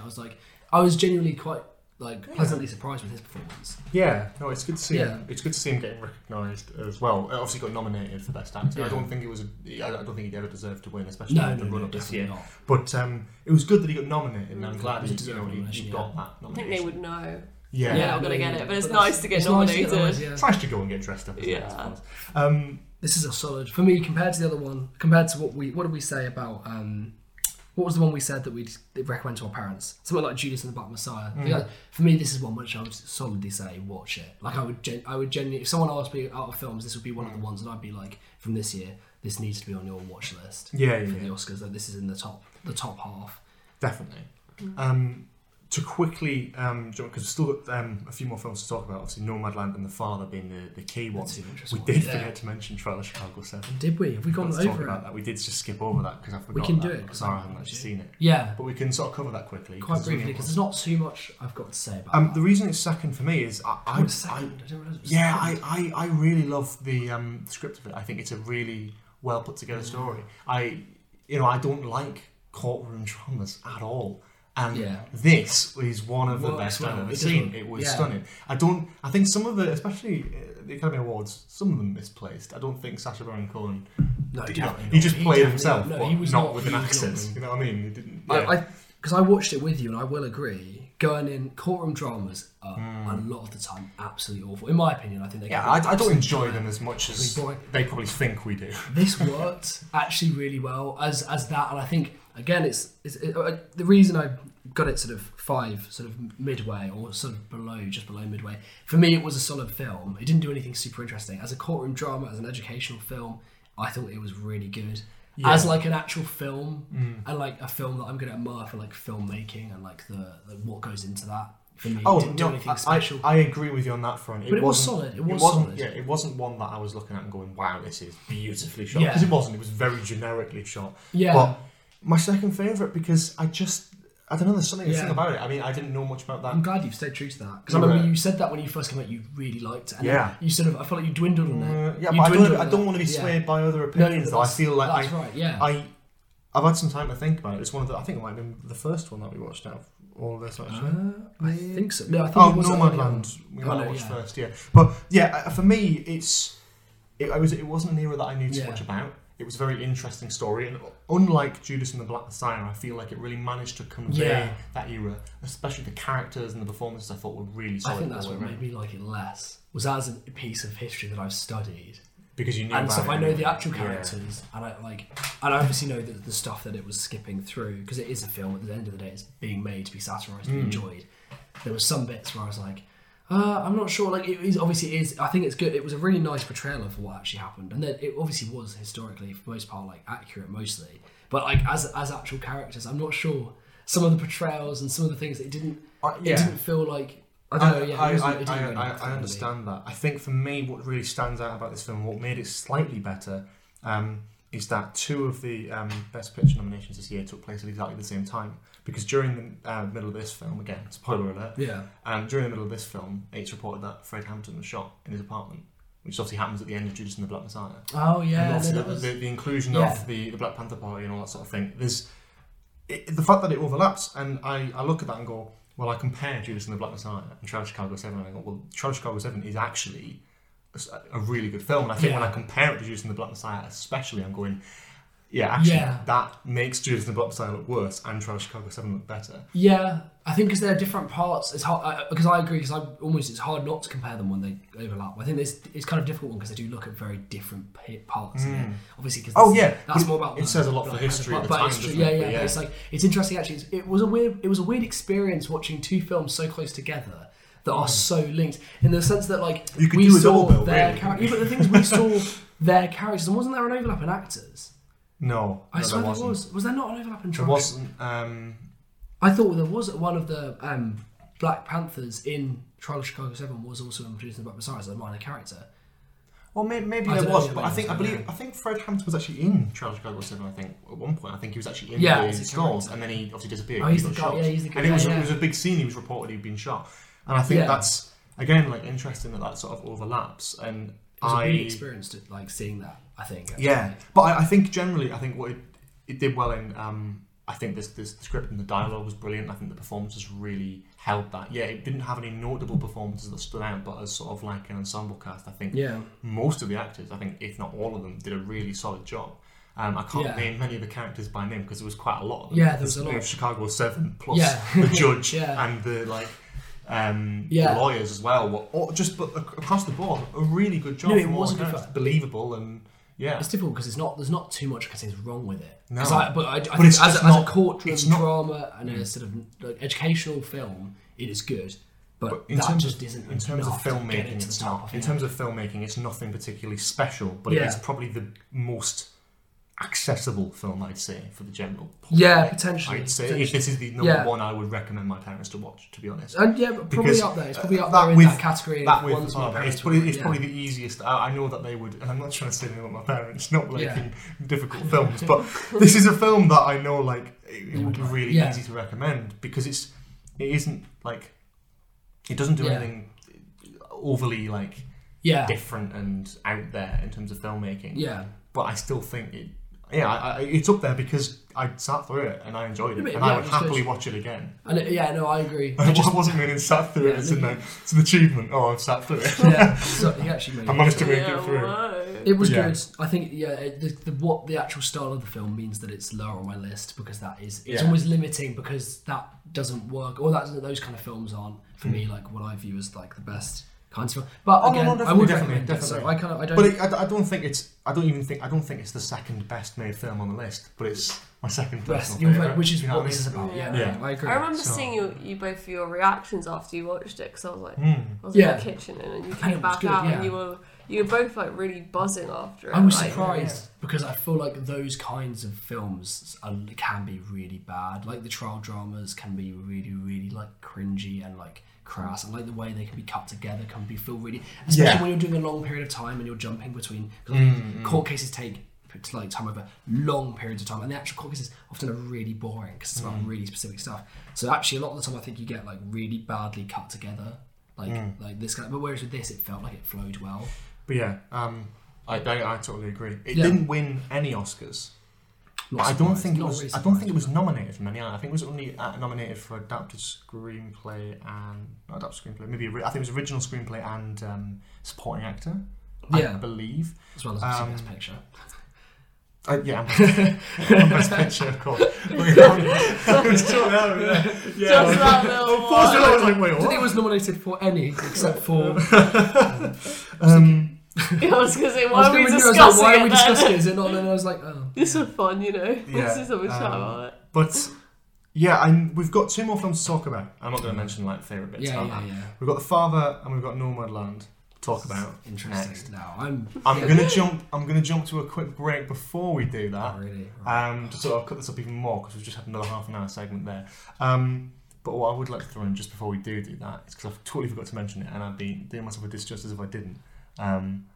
Minari had a brilliant soundtrack and it deserved to be Oh, over. yes. How have we not talked about that? Can I just point out that every track Listen on to it. Go and Minari's listen to soundtrack is stunning and honestly. as good as Soul was and as good as the music in Soul was, Minari deserved to No, it's win. true. It did deserve And to win. I will carry that to the That grave. was actually my favourite takeaway, and I still find myself listening Very to it when I'm relaxing. doing like work. Oh, It's yeah. so relaxing. Yeah. And it goes back to the thing we talked about, like the nostalgic vibe. Yeah. It's so like It fits the yeah, film so Absolutely. well. I can't believe we forgot that because we had so I many know. I conversations just about came this. to a moment where we talked about Trail Chicago 7 I was like, oh god. The thing is, Soul's gonna win. Like, It's Pixar, yeah. exactly. Like, But it already won they Best always, Animated they Feature, will didn't always it? win. Like, It will. it just. No, to be fair to Soul, No. it did have some I've not good. seen it, so I It haven't did seen have that. some good music. The I soundtrack quite actually. like the film, but The film was quite nice, and Yeah. the soundtrack was actually Yeah. quite was quite well done as fun. well. It was because it balanced between sort of synthy stuff and sort of I can't jazz believe and soul, and, Yeah. stuff. And it balanced between that really well. And I think that was great. I'm But so- I think Minari. Yeah, I'm surprised the Yeah. nominations to Five Bloods. I don't know whether you've seen that one. I've seen that. I can't remember the soundtrack being good. It was a really good No. film, right? And Mank is a weird one because I don't know whether we've just missed something in part. Can any of you remember the soundtrack? you, I think Oh, you haven't even seen it. I just think Can you remember? You just that? yawned when we Yeah. mentioned Yeah. Mank. So that's just a lot Let's about just how not you say feel. Mank again, otherwise Sarah will fall asleep. Yeah, Manx is getting too much hype out of the. definitely not at this podcast. It's Yeah. not. It's getting. Yeah, but it's just, I feel like they're just seeing. Well, I haven't seen it, so Yeah, I you can't haven't really seen it, comment. you're hating I on just the feel film. like they haven't seen it, and they're just like putting it under every You're just like- category. it's like, ooh, black Like and white. you. Yeah, let's nominate that one. Like you, they haven't seen it and Yeah. they're making judgments. Yeah. What awful people. Yeah, God, that's It's so like, who horrible. would ever do I that? know. And on that lovely note, we're going to take a quick break before we come back and talk about The Father and Nomadland. Controversial. It's going to be controversial. There's going to be fists thrown. Definitely. So I need to sit between you two. Yes, you do.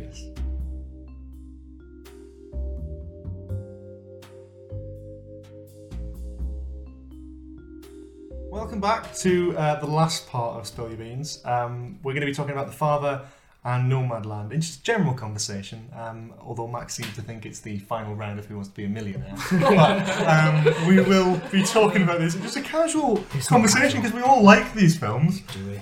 Yes. Yes.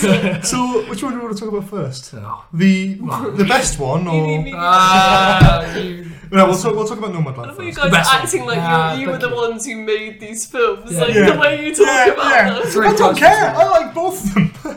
No, I do like both. But they are both really good. The Nomadland. The moment you don't even know the name of it. I've The got one it that's written fifth down. down on your The list. Do you Nomadland. remember the Nomadland, of course, won Best Picture, Deservingly. leading actress, Deservingly. and directing.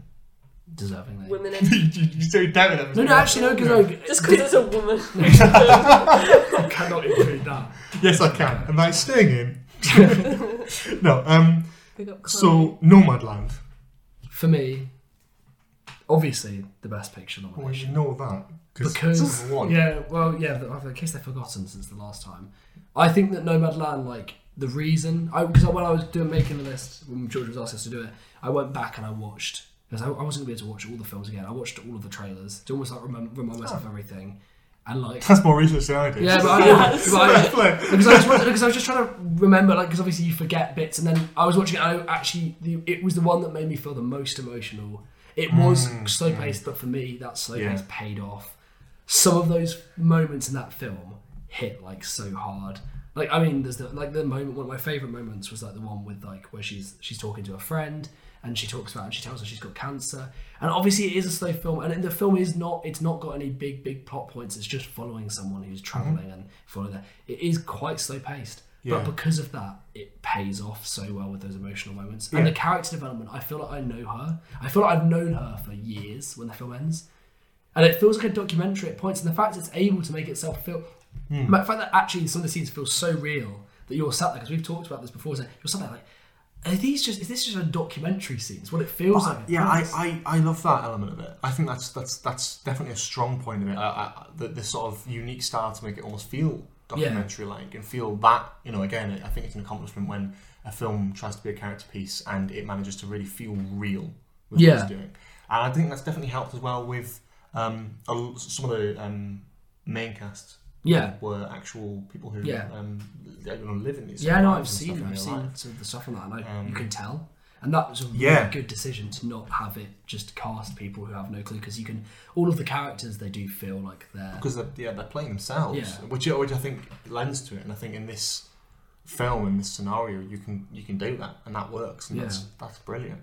I think I was just completely encapsulated by everything that was going on in the film. I think it is one. Again, the funny thing is, even though it is my best picture nominee, it is one that I'd be more skeptical to recommend to certain people, because I think it is one that requires you have to be sort of in the right, not the right place, but to be in the right mindset to go into the film, because it is quite slow paced. I feel like if you're in the wrong mindset, you can get lost in it a little bit. You just get bored. But I think that if you actually lend yourself to just completely diving into it and actually watching it, the moments, although it can be slow at some points, the moments that pay off so well and so much. And Frances McDormand's performance, oh my god, 100% deserving of Best Actress. 100% Best Actress. Definitely. She did get Best Actress. She definitely did. I just want to check who else was nominated. But she was. That was to be expected. It was a brilliant performance from her.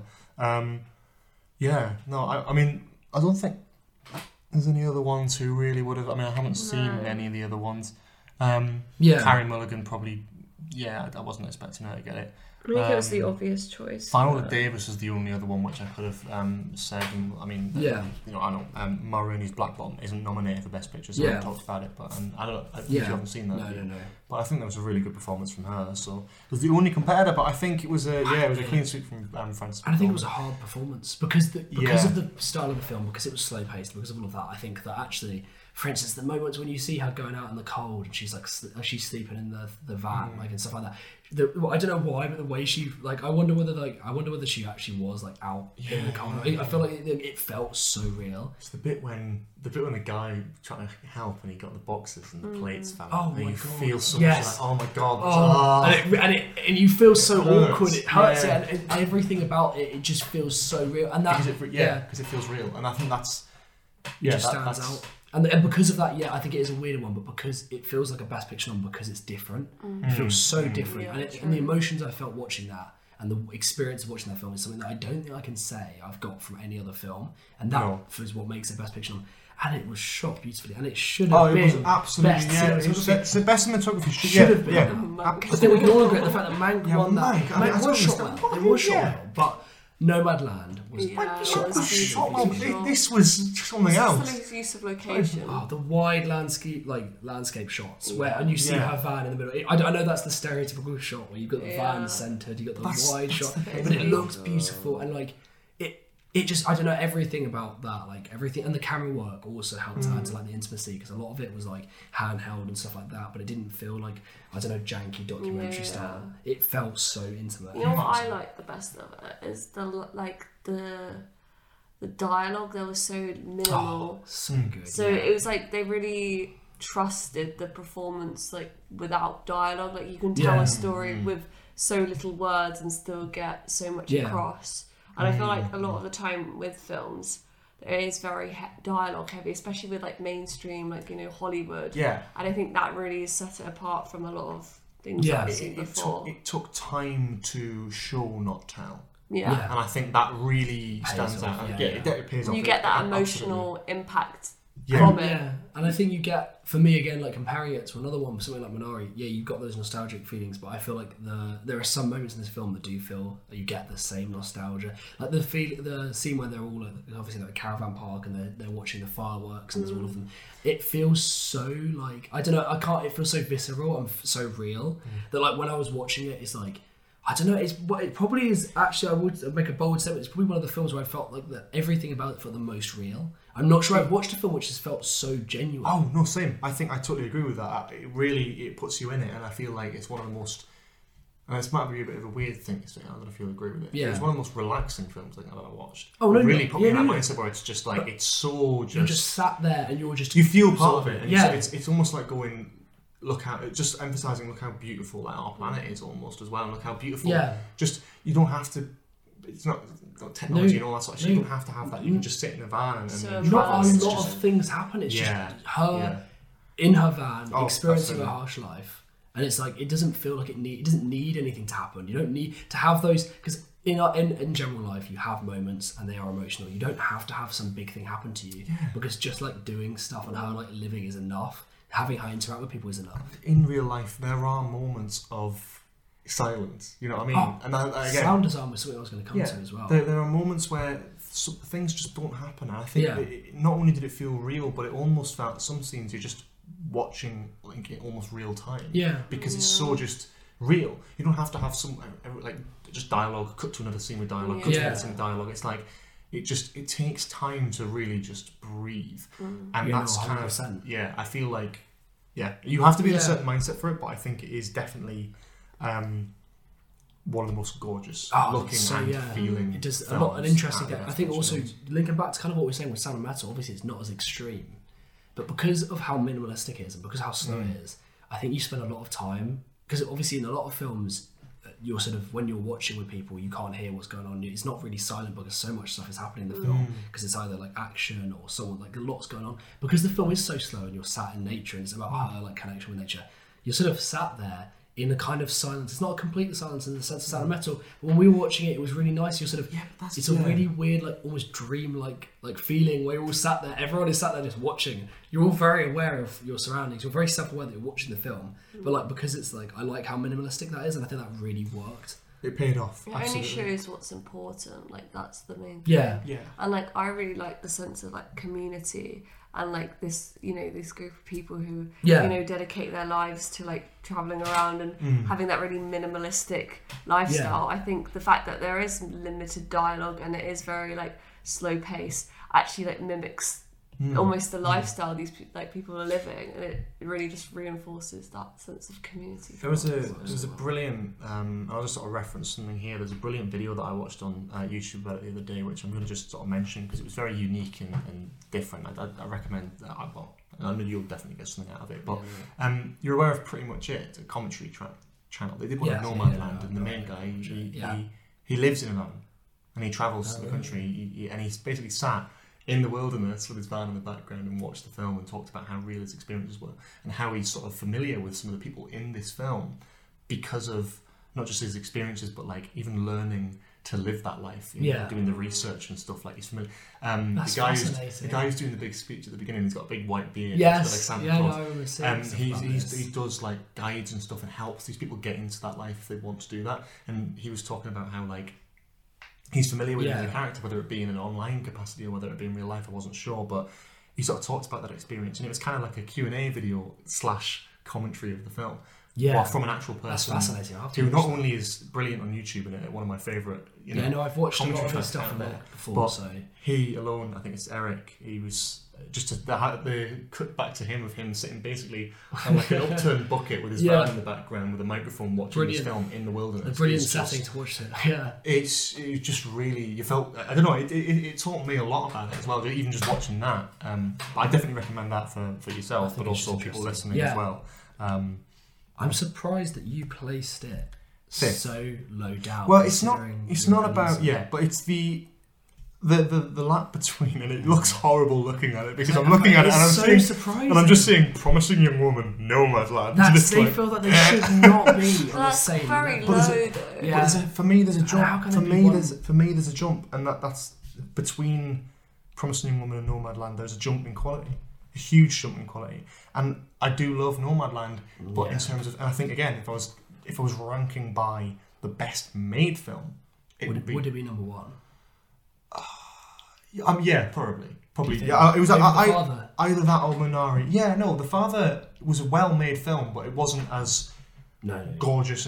But the thing is, I think for Nomadland it is a marvelous film, but it's not one that I'd rush to rewatch, nor is it my personal Yeah. cup of tea. I don't like, for example, I wouldn't want to see loads of films like this. I think this works Yeah, no, it as has to be. itself. It's one, I would agree. Funnily enough, actually, I thought yeah. watching it, I thought it wouldn't be one I'd want to rewatch. And then I watched the trailer while making this list. And I was like, I'm going to rewatch it. I was like, I really want to rewatch this. But I want to see these moments again. Might not be. It'll be interesting to see how they work the second time round. Yeah, but you know, maybe I'll rewatch it and maybe Yeah. it'll go high. I reckon it probably will jump above Sound of Metal. To be honest, because that was why I was like surprised Sound at. of Metal, but I think again thinking about it and talking about it Yeah. on this podcast, I think Yeah. I've been way more critical about that and have a lot of negative things to say about that than I do about I Nomadland. suppose also Sound Yeah. of Metal's So- probably more fresh in your mind because you saw It's it newer, more and It'd be Nomadland was nice the to- first yeah, one it'd that be we nice to watched. rewatch And, it. yeah, it was. You know, I definitely think it'll jump up on a rewatch. Yeah. But I don't think I'm not by fifth place. It looks and sounds bad, but I don't actually. It's not a bad film. It's Yeah. not a film that I dislike at all. But Yeah. if I'm being honest and fair to myself, it's not one that I am like totally. Yeah. It's not a George film. That's not. That is, No, that's fair enough. But because and that's what I mean. That the father was like right up my alley, which we'll Yeah. talk about in a The minute. Father's But brilliant that's as well. Yeah. that is the exact kind of film that I Yeah. like, that I'm attached to. Well, that's fine. My favourite films. I mean, what? Yeah. The Shining, The Lighthouse, Whiplash. You know, it's like very similar, different yeah. to the style of Nomadland, which you know I want to like more than I actually did. Yeah. I loved it, but it wasn't for me personally. No, but that's I fair think enough. we because I like do quite things. pacey films that look Yeah. slow. I like that. burn Yeah. I away. like spending time with characters. And I think, yeah, it's like, again, that does mean that it's probably one that's less accessible. 100, probably Yeah. Oh, definitely. the least accessible, I'd probably say. 100%. Except for, I think maybe it's better. Like, I think you'd find it easier to watch than Mank, from my personal opinion. 'cause Yeah, well, I don't definitely. really But watch- Mank, I but, almost like, fell asleep. yeah, so. but And Mank's like how long? Like 3 hours. yeah, Mank's pretty. Like, yeah, it's not good. You got an opinion on Mank, Sarah? I'm just boying Mank, not even watching it. I'll need to watch it. But You're gonna need to I watch it. don't- Then what if you really like it and you have to take everything you said back? Sarah, it's 2 hours long. I just- You're not going to do it. The thought of that it just makes. But compared to something like that, I do think it isn't. Really? I mean, like 2 hours of Gary Oldman and Amanda Seyfried in black and white. Wow. And it couldn't get any better than that. Couldn't. It really couldn't. Yeah, going back to what I was saying before, it's like even though Mank is slow, We really trailed off there, didn't we? Yeah, sorry. even though Mank is slow, Mm. like even though Nomadland is slow, wrong film, we've got Mank is even slower. Mank is even slower, and like, but like as a film, like yeah, it's not one that's particularly accessible. It's not one that probably wouldn't be one that I'd recommend to my parents unless I told them this is gonna be slow.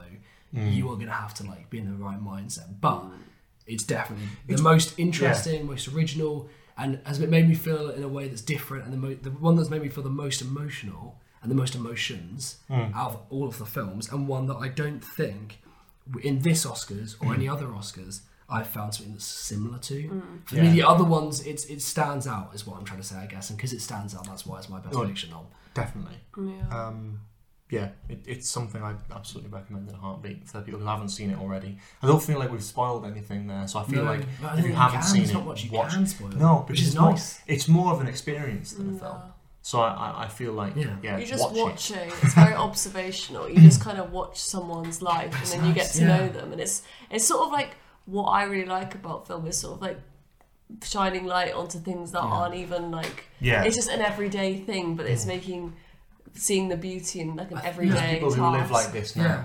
I think that's the best Yeah. way to encapsulate it. It's an observational documentary, but it's Yeah. not a documentary. Yeah. But that's what it is. It is an observational documentary. And it's nice of the like Academy and everything to sort of push forward films that in the past wouldn't have got that praise. Like Yeah. it's now I'm seeing a lot of like change in terms of like what's actually Yeah. being awarded. Oh, definitely. And it's really Like, cool how minimalist it was. It was like a skeleton crew. Obviously, you got Francis McDormand, big actor, but the rest of them are pretty much unheard of for the most part. Like, there are some of them which were actors, but like the fact that it's interesting seeing something that's Well, I had like- such a minimalistic budget. I like the fact that I hadn't seen Francis McDormand in anything else before this. Yeah. That I can remember anyway. I might have done, but Yeah. it was nice because I did not She's recognise brilliant. anyone in the Yeah. film, so it did feel entirely Yeah. documentary. But yeah, to wrap up on that one, best moments, if there's any that stick out, because I don't know if I've there is got one. I've definitely, I I've got one that sticks yeah. out to me. I think there's a lot of things, but I think they're all good moments. I think the film actually has some of the best moments, or has the best moments of almost all of the nominations for me because of how slow it is. The moments that are good, they are so good because they pay off. the one that I've mentioned time and time again, because it is the one that made me feel the most emotional, is that scene where they're sat in the caravan and the friend tells her she's got cancer, she's going to give away all of her stuff. And it's so minimalistic, but it feels so emotional. Like that had me like proper, like that got like you know when you get the sort of tingles, like that's like always a good sign, and that's always when I know like I got it with If Beale Street Could Talk, and I love that film. It's like when a film gives you that moment. Like sometimes it can get ruined. That it wasn't ruined. It worked perfectly for me. That scene, that whole interaction of the way she said it felt so real. It was just that was definitely my favourite scene, to be honest. Sarah? I quite liked. I mean, it's not like a particular moment in a way. It's like when she went to that man's house and he sort of like asked her to like live there. And then she like, you could see that she was sort of debating it because it's like a sort of like an easier life in a way, and you know you have that security, but you could just tell that she did not want to be there, and people just don't understand why she chooses this lifestyle to live by with this like, you know, not being safe and all of that. But I don't know, I just thought that was really like interesting, and the fact that she has that choice of having that security but chooses not to because she loves the life on the road and being connected to nature. It feels so surreal. Yeah. Like that whole, I don't know why, the whole sequence where she's at that house, it does feel really weird because it feels like she's really out of place. And she doesn't, not that she doesn't want to be there, she obviously likes him, but you get the impression the whole time that she like he really wants her to be there, but it's just not going to work. And not in like an obvious way, but it's really awkward because you can tell she's like, she's like there. She just doesn't feel like she's in the right place. And you can just show the connection to like her community and like being a part of this group, like outside of the real world in a way. Like they have their thing that is theirs, it's theirs, and no one else can touch it. I think what I like about that as well, I don't have a particularly favourite moment that stands out to me. I think the whole film just is as good as, you know, every scene's as good as each other, really. It's a great film. It all pieces to together. play on that point, I think it is it says a lot about a film that can put characters in a house and go, and that feels weird and wrong. But it's funny, isn't it? Yeah, it's funny that has that because it's a film, because also that's how we all live. But that feels wrong. You're watching that going, she's not in the right place. You start a film going, oh, you know, living in a van, that must be quite difficult. It's a bit weird. You look at it, it's like, oh my god, yeah. And then by the end you're like, no, that the house is the weird one. That's actually the worst way of it. It's her choice at the end of the day. Like she could decide to have a house and live there, you know, with her sister and everything, but she doesn't want that. It's funny how it does that. There's a fantastic line in it which is, I'm not homeless, I'm houseless. Which is I love that line. I really love that line because it's so true, isn't it? You know, I think what was weird was because obviously the way you see her, she's living in really, really bloody harsh conditions. Like in the winter scenes when you see her, like she's outside, the lady's asking, "Are you okay? Do you need someone to stay?" But she's like, she stays in it, and in a way you should feel, "Oh my god, I feel so bad for you. You are living in these awful conditions. You're barely paying rent. Your life looks awful." But actually, no. The funny thing is, the film does not portray it like that at all. Like despite the fact that it is harsh, and despite the fact she's going through stuff, you can tell this is exactly where she should be. This is her life. It's like she is so connected to like nature and like with this community. And they're not like and one of the coolest things about the film is that the fact that the community, obviously they're not living with each other. It's not like a normal community, like a cult or anything like that, where you're living in one place. They just all travel around and they bump into each other. And they've so like she meets people and she sort of bumps into them. They don't plan it either. They just might see each other in like 2 years and but they're really close. And it feels so lovely when she like meets up and she recognises people and she's clearly become part of this community. And they just bump into each other and it feels so like, I don't know, it just feels, all of that stuff is just so wholesome. It's like something that you would never think, like, well, for me anyway, I've never really like seen that sort of like lifestyle. No, not at all. Because as like people, we're sort of like conditioned to think that we need to live this set lifestyle of, you know, having a house, having a strict 9-to-5 job. But like she's completely going against all of that, what we've been told, and it's so interesting to watch that. You can be happy and not live a conventional lifestyle of what we've been taught we need to do. It feels like you've learned the same lessons you would from a documentary. That's what's really weird. Is it feels like now I know it's a film, because normally with films when you watch them you're like, well, that's been satirised, and like you watch it and you've got something from it, and you don't know. It doesn't feel exactly like this is reality. It feels It feels like I've known someone who has that lifestyle. When I finished watching that film, I felt I now know kind of what it feels like. Yeah, I like not in the sense that I actually have done it, obviously, but in the sense that it's like I actually believe. For me, the filmmakers earned my belief that this is all real. Everything about this character is real. Every character is real. Everything about that world is real. And it takes a phenomenal filmmaker to be able to do that. That's a beautiful and best director. Yeah. What a bit! That is only the second. Marvel are going to milk the fuck out of that. Yeah, exactly. She's doing the new Eternals. She's doing Eternals, which means she's did one a of the only Marvel films directed by someone who's won an Academy Award for directing. I think.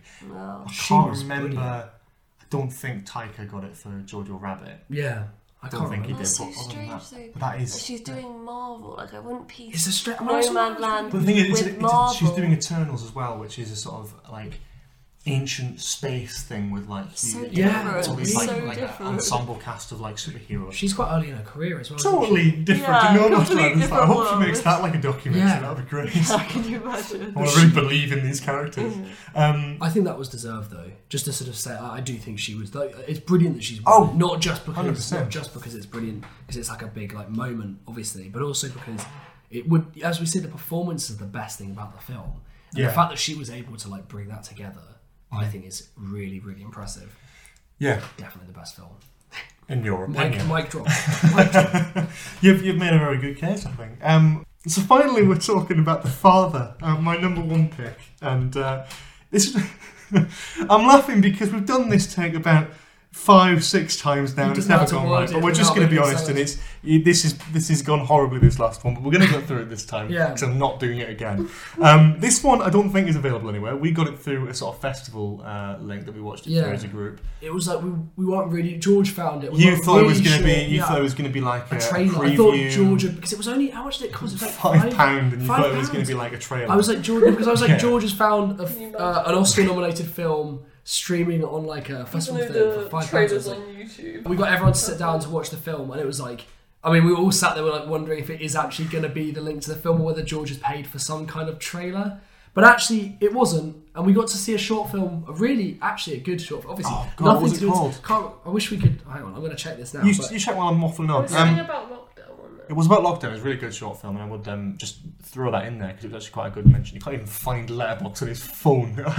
He's just sitting on the home page. What kind of film student is he? Oh my god! Right, I've got it. Right. What was it, Max? The Forgotten Sea. Right, brilliant. It was really good. I mean, again, not really going to talk about that in too much detail because we've already gone a little bit over time and we haven't even talked about the Father yet. But if you get the opportunity to watch that short film, definitely do it. It's good. It was good. Support short films. Yeah, no, it was really nice. It was a really nice short film. Yeah. The Father, though. What did we think about The Father? Do you want me to start? Because it's my number one pick. Your number one pick. Yeah, I'll start with what I thought. I mean, it was a brilliant film. Of course, it's my number one. It's not going to be contested. No. I think we all like this film. This is it's right up my street. It's sort of weird. It focuses on Anthony Hopkins, a character who, I mean, an actor who I absolutely adore anyway. I haven't seen him in like loads of things, but the things I have seen him in, every single thing, he is phenomenal. Yeah. Bar maybe the Thor films. He's a bit weird in those, but is it the Thor film? he is. He plays Odin. He just shouts. No, he does not. He's Odin. Yeah, he's Odin. I don't know why. He's got a big beard. He's like just Never shouting made every. that Yeah, he doesn't do. He's quite funny, but yeah, he's brilliant in this. Playing an old man with Alzheimer's. And the thing I like about this film, I think, is the way the sort of visuals play into that. Yeah. The way it's represented, not just point blank as a story, but the story is told from Hopkins' character's perspective, and he has Alzheimer's, so it plays with that. Olivia Colman's character, his daughter, shifts actors a couple of times. That works. And so does her partner, and so does the nurse. And so does the room. So does the production design. And it's so incredibly done. And as I say, production design, good mention, because again, this is the one that I wanted. Should have won production design. And we can all agree on that. Mank shouldn't have won anything, is what we're saying on this podcast. Down with Mank!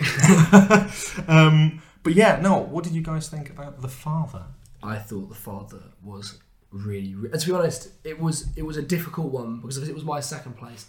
It was a difficult juggle between The Father and Nomadland. So I'm not surprised it's your first place, because I was very close between the two. Obviously, I changed my mind. It's right. It's brilliantly put together, and like some of the moments they pay off so well. Like the way it's like, it feels like everything about the film has just been works in perfect synchrony. Like the production design, like the performances, the characters, as you were saying, like the fact that like the sets match up, and clearly it's like the fact that at the end, this is a bit of a spoiler, but we've done spoilers already. Yeah. The last scene when you find out, just before we do, sorry, just quickly, because this film actually isn't out, so I would say try to like not get this spoiled before watching it. If you have seen it, continue listening on, obviously, or if you don't care about spoilers or whatever. Yeah. But this film definitely is lifted by that sort of element of surprise of not knowing where it's going to go. So like, I would definitely recommend that if you haven't seen it, maybe sort of skip over this bit to the end, just so you don't get that spoiled. More so than the other films which are out on like streaming platforms. That's a good point. But go ahead with what you were saying. But the ending bit where we find out that you've seen these actors playing the girl for there are multiple different characters. You're not really sure which half of it's real, because you've got Olivia Colman, and then you've also got who are supposedly the same person who is meant to be his daughter as well, and her husband. But it's really confusing because you're not quite sure who's actually real. And one of the I think the film does the best, the frustration you feel for him. Yeah, like he's trying to, and he's not. The thing is, he's not in the actual film. He's not completely he's not lost it. He's still interacting with reality. There's a sort of frustration because he can't really work out what's going on, and as the audience, you have no clue either. You don't know which reality is actually real. It almost uses, in a way, sort of sci-fi simulation tropes to really sort of showcase it, but as like a straight film about sort of Alzheimer's and all that sort of thing, by changing the sets, by changing the actors. I love the fact that there are about 3 or 4 characters in this whole film. Yeah. There's about 8 or 9 actors, which is brilliant. I think that's incredible. And so Zara, what do you think about it? I thought it was a really clever film. I think that even with the screenplay, how it was all like written up together, like there was moments where like we'd watch a scene, but then it would like repeat itself later on, but we're like different characters, but from a different perspective. It was very clever. It all like flowed really nicely, and they obviously had thought about it, to mimic what having Alzheimer's is like. I mean, I obviously don't know, but I can imagine it being so frustrating for somebody who does have it, because you have all these pieces of information, but you don't know how to make sense of that information, and it just shows it in a really creative way. Because I think a lot in films with Alzheimer's and stuff, like it shows people not you're on the side of understanding what the situation is, but you never actually get to experience it from the person who has it and see actually what it's like. I think we've all sort of known someone maybe who we've seen act like Anthony Hopkins in this film, but we've never understood why. And I like the idea that we are seeing this from his perspective, and I've never seen something done like that.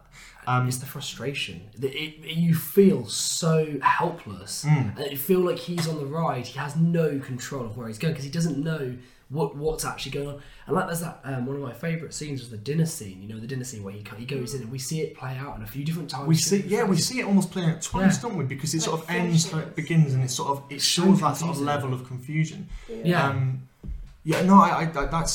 particularly brilliant. It was a film that was written and directed by Florian Zeller, who also wrote and directed the original play. It was a French play, which has been adapted in America and the UK, all over the world. Very, very popular play. It's been adapted, and it actually won Best Adapted Screenplay, which I'm not surprised, because it was very, very well put together. It's interesting he was able to convert it to a film so well, is that I feel like when you're changing mediums so much, if anything, if I'd heard on paper he's doing it, I would have been worried that he'd be trying to hold on to too much of what made it so special as a play. Actually, if anything, I think he's done an amazing job of maintaining some of that stuff. I'd like to see the play, to be honest. I'd like to see how it translates. Same. I mean, it definitely feels like an adapted play. I will say that, because of but I think it has its own. It sort of, what it does is it sort of takes advantage. It's not just a straight adaptation. It takes advantage of the medium of film, and it uses that. As you said, with the production design, with the sets and the way they sort of make all the different rooms.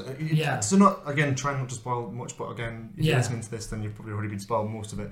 Obviously, it takes place, some of it in his flat, some of it in Olivia Colman's flat, some of it in the hospital home, and all the corridor shots look exactly the same. But I think because they've designed everything to look exactly, and that really plays into that feeling of just general confusion and disorientation. And I think that is that's certainly a big part of the film. What I will say though is in the trailer that does ruin it a little bit. When you see that, I don't know if you've seen the trailer for it. I've seen you. There's a shot where it sort of cuts from one to... And it's like, I wish it wouldn't do it, because that's sort of like almost a weird way in a trailer, like a horror trope. Yeah, it's a strange one. Very jarring, but it's like, why do you do that in the trailer? Just don't say that in the trailer, just show it in the film and let it be a subtle thing that people can notice. You don't have to sort of go...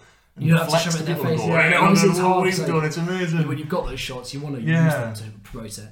What's interesting, I was going to say, is actually I think the way it's shot is partly what lends itself to feel a bit like you can tell it's been adapted from a play. And I think it's the still exact framing where it almost feels like there's a wall missing, especially on those corridor shots. It feels like you're watching it and there's a sort of wall that's not there, which is like it's interesting because it's like obviously that's like maybe that's intentional, maybe that's just me interpreting it that way, but it feels like it adds the idea that you're watching, these are sets. None of these are real because they're all switching between. You don't know what's the reality. I think there's so many times where they like play off the confusion by doing like camera tricks of like you know, the camera changing, someone walking in and they're a different person. I can't imagine what it would be like as a play, because I think the whole like the confusion and like the showing of like being outside, like having Alzheimer's, like actually comes from all these like camera techniques. Well, maybe it does work better as a film. I'd have to see the play to I'd be really make my interested. judgment, but I'd definitely be interested. How they do the sets. That's one of the I was thinking. I assume they have them changing it. That would be sick, but but obviously that's not the point. But that was definitely something we'll have to look at, because I would really want to see. If it's ever going around after COVID, I'd definitely be happy to go and see it. 100%. Yeah, no, I'm trying to think what else I want to say about the film, because there was something, I've just forgotten it. I thought the main cast were brilliant. I know obviously Anthony Hopkins won Best Actor with a bit of a splash of publicity. Deservingly. I think, and obviously like, I've seen Ma Rainey's Black Bottom, and I think Chadwick Boseman's performance was incredible, but I have to say that Hopkins' performance in this was stellar and absolutely deserving of this award. It's such a shame the way that the situation was handled with Chadwick Boseman. Absolutely. It was obviously disrespecting the NFTs thing. I mean, I wasn't watching. I didn't actually. George stayed up and watched him. I didn't see it. Horrible. It's a shame because I feel like it's actually, in a way, it's kind of taken away from actually what it was about, which was the best actor award going to Anthony Hopkins. It wasn't like the fact that they could have been respectful to Chadwick Boseman while still presenting that way, because they've messed up. I'm a bit annoyed as well that they refused to let 83-year-old Anthony Hopkins not even that is ridiculous. That is absolutely ridiculous, honestly. They just cut to credits instead of letting him...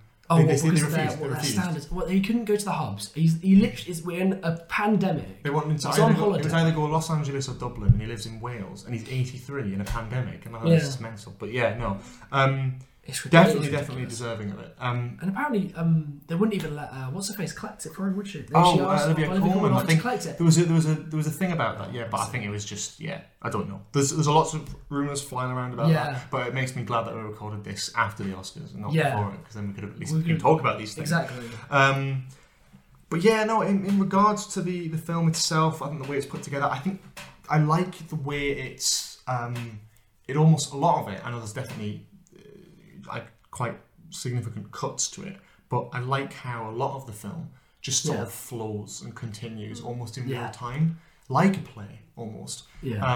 There's obviously like a scene where he goes to the doctors and talks to them, so that is the only bit that kind of cuts out of it. But apart from that, especially the last sort of half an hour of the film, where he's walking around his flat and the actors are changing in real time, and you're following Hopkins, and then even to the point where he's in this home.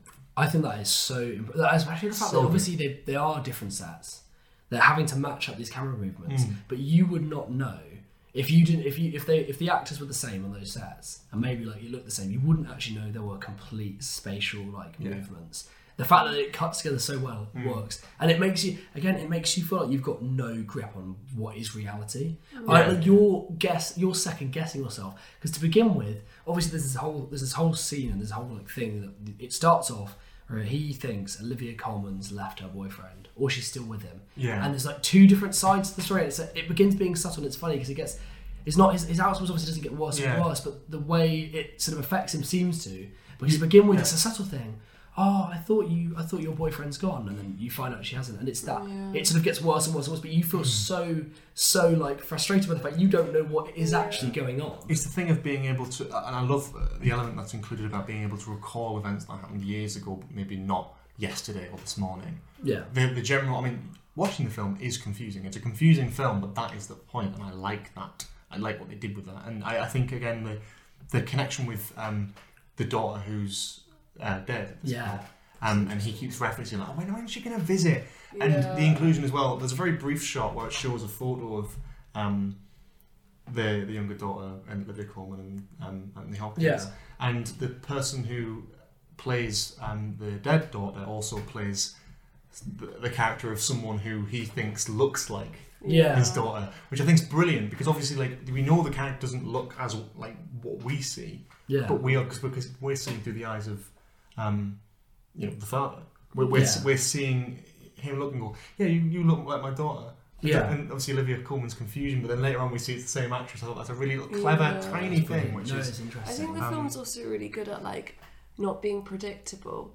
Like in the first time when we, the woman walks in and she's no longer Olivia Colman and she's like his daughter. We're all very confused. But I thought they were going to continue to do the switching of Olivia Colman to her, but then there's like another, like her husband changes. Oh, now she doesn't have a husband. Now we're going to repeat the scene again. They try like loads of different techniques. Like it's not just like switching the characters in and out. Like the scenes, like replaying sets. Like and it doesn't feel. It's like not predictable. It's a bit like what you're saying. The issue with the trailer is where it shows you. I don't want to know that. You don't want to know. You don't want to see it cutting like. It flows seamlessly, so I don't want to see an obvious cut where you can see the two different trailer. It's a shame they chose that. Yeah. I know it visually does probably look nice. I can imagine like that. But it is a shame. I think as well that a great element. There's a small scene in it where Olivia Colman's partner like hits Hopkins' character, and I love the fact that scene plays in its almost entirety without him hitting him first about half an hour into the film, and the whole scene plays again with a different actor at the end of the film with the hitting. It's like again just the sort of repetition of a scene but then adding more context to it and why he might not like that person or that sort of thing. The stuff with the missing watch I thought was really interesting. But generally to wrap it up, do we have a favourite moment from The Father? It's a difficult one because I think the film has quite a lot of really, really impactful moments for me. For me, this is probably going to be the popular one, but the final scene I think it's a phenomenally it's what really solidified my mummy. I think when he starts Hopkins starts crying and asking for his mum. That is such a good performance. So real as well. Again, like it felt like I felt like. As someone who's had elderly people in my family, like I've known people like that. I've seen people like that, and it's horrible, but also a part of life. And I think it's incredible to see Hopkins really just put his all into the performance. As he always does. But I think that's partly what made him such a sort of obvious nomination for the best actress. That you're ending on that such a fucking the performance is so it's so strong, and seeing someone who's obviously like. They want to be independent. The whole film, he wants to be independent. He doesn't need people. And then seeing him return to like an almost childlike state is really, really like impressive that Hopkins managed to actually play that off in a way that doesn't feel. And again, saying the fact that he's saying stuff like "I want my mummy." That's almost a weird line. It's a strange thing to say because you wouldn't expect an older person to say. The fact that he plays it off and it isn't weird. It doesn't make you laugh. You're like, oh my god, it hits you, and it feels so. And I feel like a different actor could have made that scene so cringy, and it could have felt so off and wrong and not normal. But it takes an actor like Hopkins to be able to pull that off. Definitely. I'm trying to think of favourite scene from it. I think it's a really difficult one. I think, to be honest, it's a difficult one because a lot of them are the repeated ones. Those are some of my favourite ones. I think the hitting one, that's probably actually one of my favourite scenes. Only because I feel like that encapsulates a lot of how the film deals with stuff in such an interesting way. It's not a scene; it's both those scenes at separate points in the film. But the fact they are at completely different spatial points in the film, they're completely different times. But like the way they play together is so interesting. Definitely. So, for me, I would say like the scene where Olivia Colman's Anthony Hopkins' character's like having a go at her almost, and then she starts to cry. Yeah. Because he starts off like in a really like happy, like jolly sort of state and being all funny, but then it slowly becomes more sour, and he sort of like starts to like rip her down a bit, and like like sort of comparing her to her sister, and being like, oh, you're like sort of, I don't know, not my favourite. Yeah, basically. And I can really see that. Like I can see that people who have got Alzheimer's can be quite mean and cruel, and those effects that have on other people. And you can really see that she is trying. Absolutely. But you can't be angry with him because he has this like problem. But then equally, you could see how much it's affecting her. I thought her performance in that scene was really great. It does a really good job of drawing the line between, because obviously, as you say, like everyone, I don't know, people who have like Alzheimer's, or most people with Alzheimer's, often it can cause them to become quite short. Obviously, clearly through frustration, but it did a really interesting like job of like a really good job of portraying like you. Obviously, he can at points be really horrible and really, really, really like quick to snap. But because you're seeing his perspective, you completely buy it. You don't feel like he's a bad character or a bad person. Yeah. But you're completely Of course, in those kind of situations, that frustration plays, and we've said it before. The frustration. The fact the audience can feel that so much that you actually, there is a sympathy there, even though he is at points as being a complete arsehole. The sympathy, you completely feel the sympathy. Of course. I think that's because the film's so good at making you feel the frustration he feels when he's going through, and he's sort of like he's a passenger on life. He's got no control. He's just a passenger, and I think that works perfectly. Yeah, I think it's a brilliant film. Hence why it's my number one. It's a shame it's not my number one. It's not one. Understandably, because it's personal preference, and that for me is more up my street than some of the other ones on this list. Before we do finish, because we have gone horrifically over time. I was looking at the time over there. Yeah, this is definitely over 2 hours at this point in terms of the recording. So to wrap it up, yes, I was thinking, could we name a top 3 that we would recommend people watch, that you would want people to watch? With your own reasons, if you want. Is this individually, or are we doing this as us 3? Are we coming to a conclusion as a group, or are we? I mean, or we can do it individually. It's up to you. I don't mind. We'd recommend someone. I'd say we should do it as a group, because I feel like they're not going to watch individually our 3. No. Okay. Yeah. Do we want to each choose one then? Okay. Yeah. That's. But we just all going to choose our best picture noms, do you reckon? Well, no. But I don't think it's not one. Yes. What? But either accessibility or one that you think people might not choose to watch by themselves. Ones that people might want to be told that this is a good film, watch it. Yeah, let's do this. Yeah. So do you want me to start? I'll start with The Father. I think it's one that people won't see instantly. I think especially now that it's coming out after the Oscars, despite the fact that it's won 2 Oscars, I don't think many people will want to see it or will see it. It's quite an obscure one, even if it's not the most trying to find it was difficult enough. Yeah. But if you do get a chance, do watch The Father. That's my one I'm going to put forward. This is difficult. I have a feeling we're all going to put. Yeah, I think we are. I hate to say it. I hate to say, but I think genuinely, even though it is a difficult watch, purely because it's so different to anything I've seen before, I still think Nomadland. Yeah. I know we're just doing our best picture noms. It's a shame, but I do think that. I mean, you just named 2 of the 5 I've watched, so the other 2 are down a little bit. To be honest, I don't know. I think all Judas and the Black Messiah. I had an interesting one there. Throw it one in. Yeah, I don't know. I mean, the other 2 are Sound of Metal, or Judas and the Black Messiah, or Minari. So I think I have to go for Minari. Yeah, so basically just done our best picture noms. I mean, but that does sum it up, because then you watch those 3, and I think you've watched. These films are all brilliant, to be honest. And I think they're all like different to what we've seen before. And I think a lot of people, they maybe, I don't know, don't really watch this. They watch sort of a lot of mainstream films and haven't really seen a film sort of like this. Yeah, and they're all 3 of them are different. If you think Father, Nomadland, Minari, if you place them next to each other, they are completely different films. Very different, but all ones that I think people won't sort of instantly flock to. I think out of the ones, the easiest ones to watch, Chicago 7, it's on Netflix. Sound of Metal, it's on Amazon.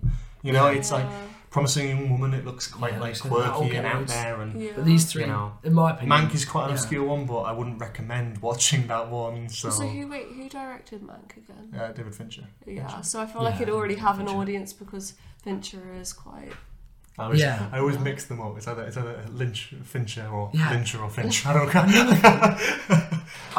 You don't even have to include this. But have you heard about the thing with Another Round? Another round's obviously. Oh yeah, just to end this. Yeah, that is ridiculous. The thing that they're gonna remake the film. You can't watch it with subtitles. Like, that's too difficult. So they're gonna remake the film. They're gonna get rid of the main actor who can speak English. Yeah, which is ridiculous. It's rumours, but it's. I'm replacing with. No, I think it's actually been. Oh, it's confirmed. Oh. I believe it's been commissioned, and they're eyeing Leonardo DiCaprio to star in the main role. This is ridiculous. It goes back to a nice note to end on. It goes back to what was it Bong Joon-ho was saying last year when he won many of his Oscars for Parasite. I said if you can get over the 1-inch tall barrier of subtitles, then you'll open yourself up to lots of new and wonderful films. And that is so true. The fact that you can't, and even if they're going to remake it, at least use the actual actor who's done it amazingly. And I think on that, that's a good note. That's a good note to end on. Watch films. They're good. They are good. Sometimes. Except for Mank. Films are good. Mank's a bit shit. But yes, thank you so much for listening to this quite long podcast talking about the Best Picture nominations. Feel free to look at us on Twitter @SpillYourBeans and tell us what you think about the ones that you've seen. Max has got a letterbox. What's that? It's just Decimus 1. So if you want to see his opinions on films, that's mine. That's yours. And mine is Ace Creeper, obviously. So go and check that out on there. That's where you find the correct reviews for films. So if you want to know how on good a film actually is, it's on mine. No, not on his. He put Nomadland as 5th. So. Thank you so much for listening to this podcast. Have a lovely day. See you all later. Bye-bye. Goodbye. Bye.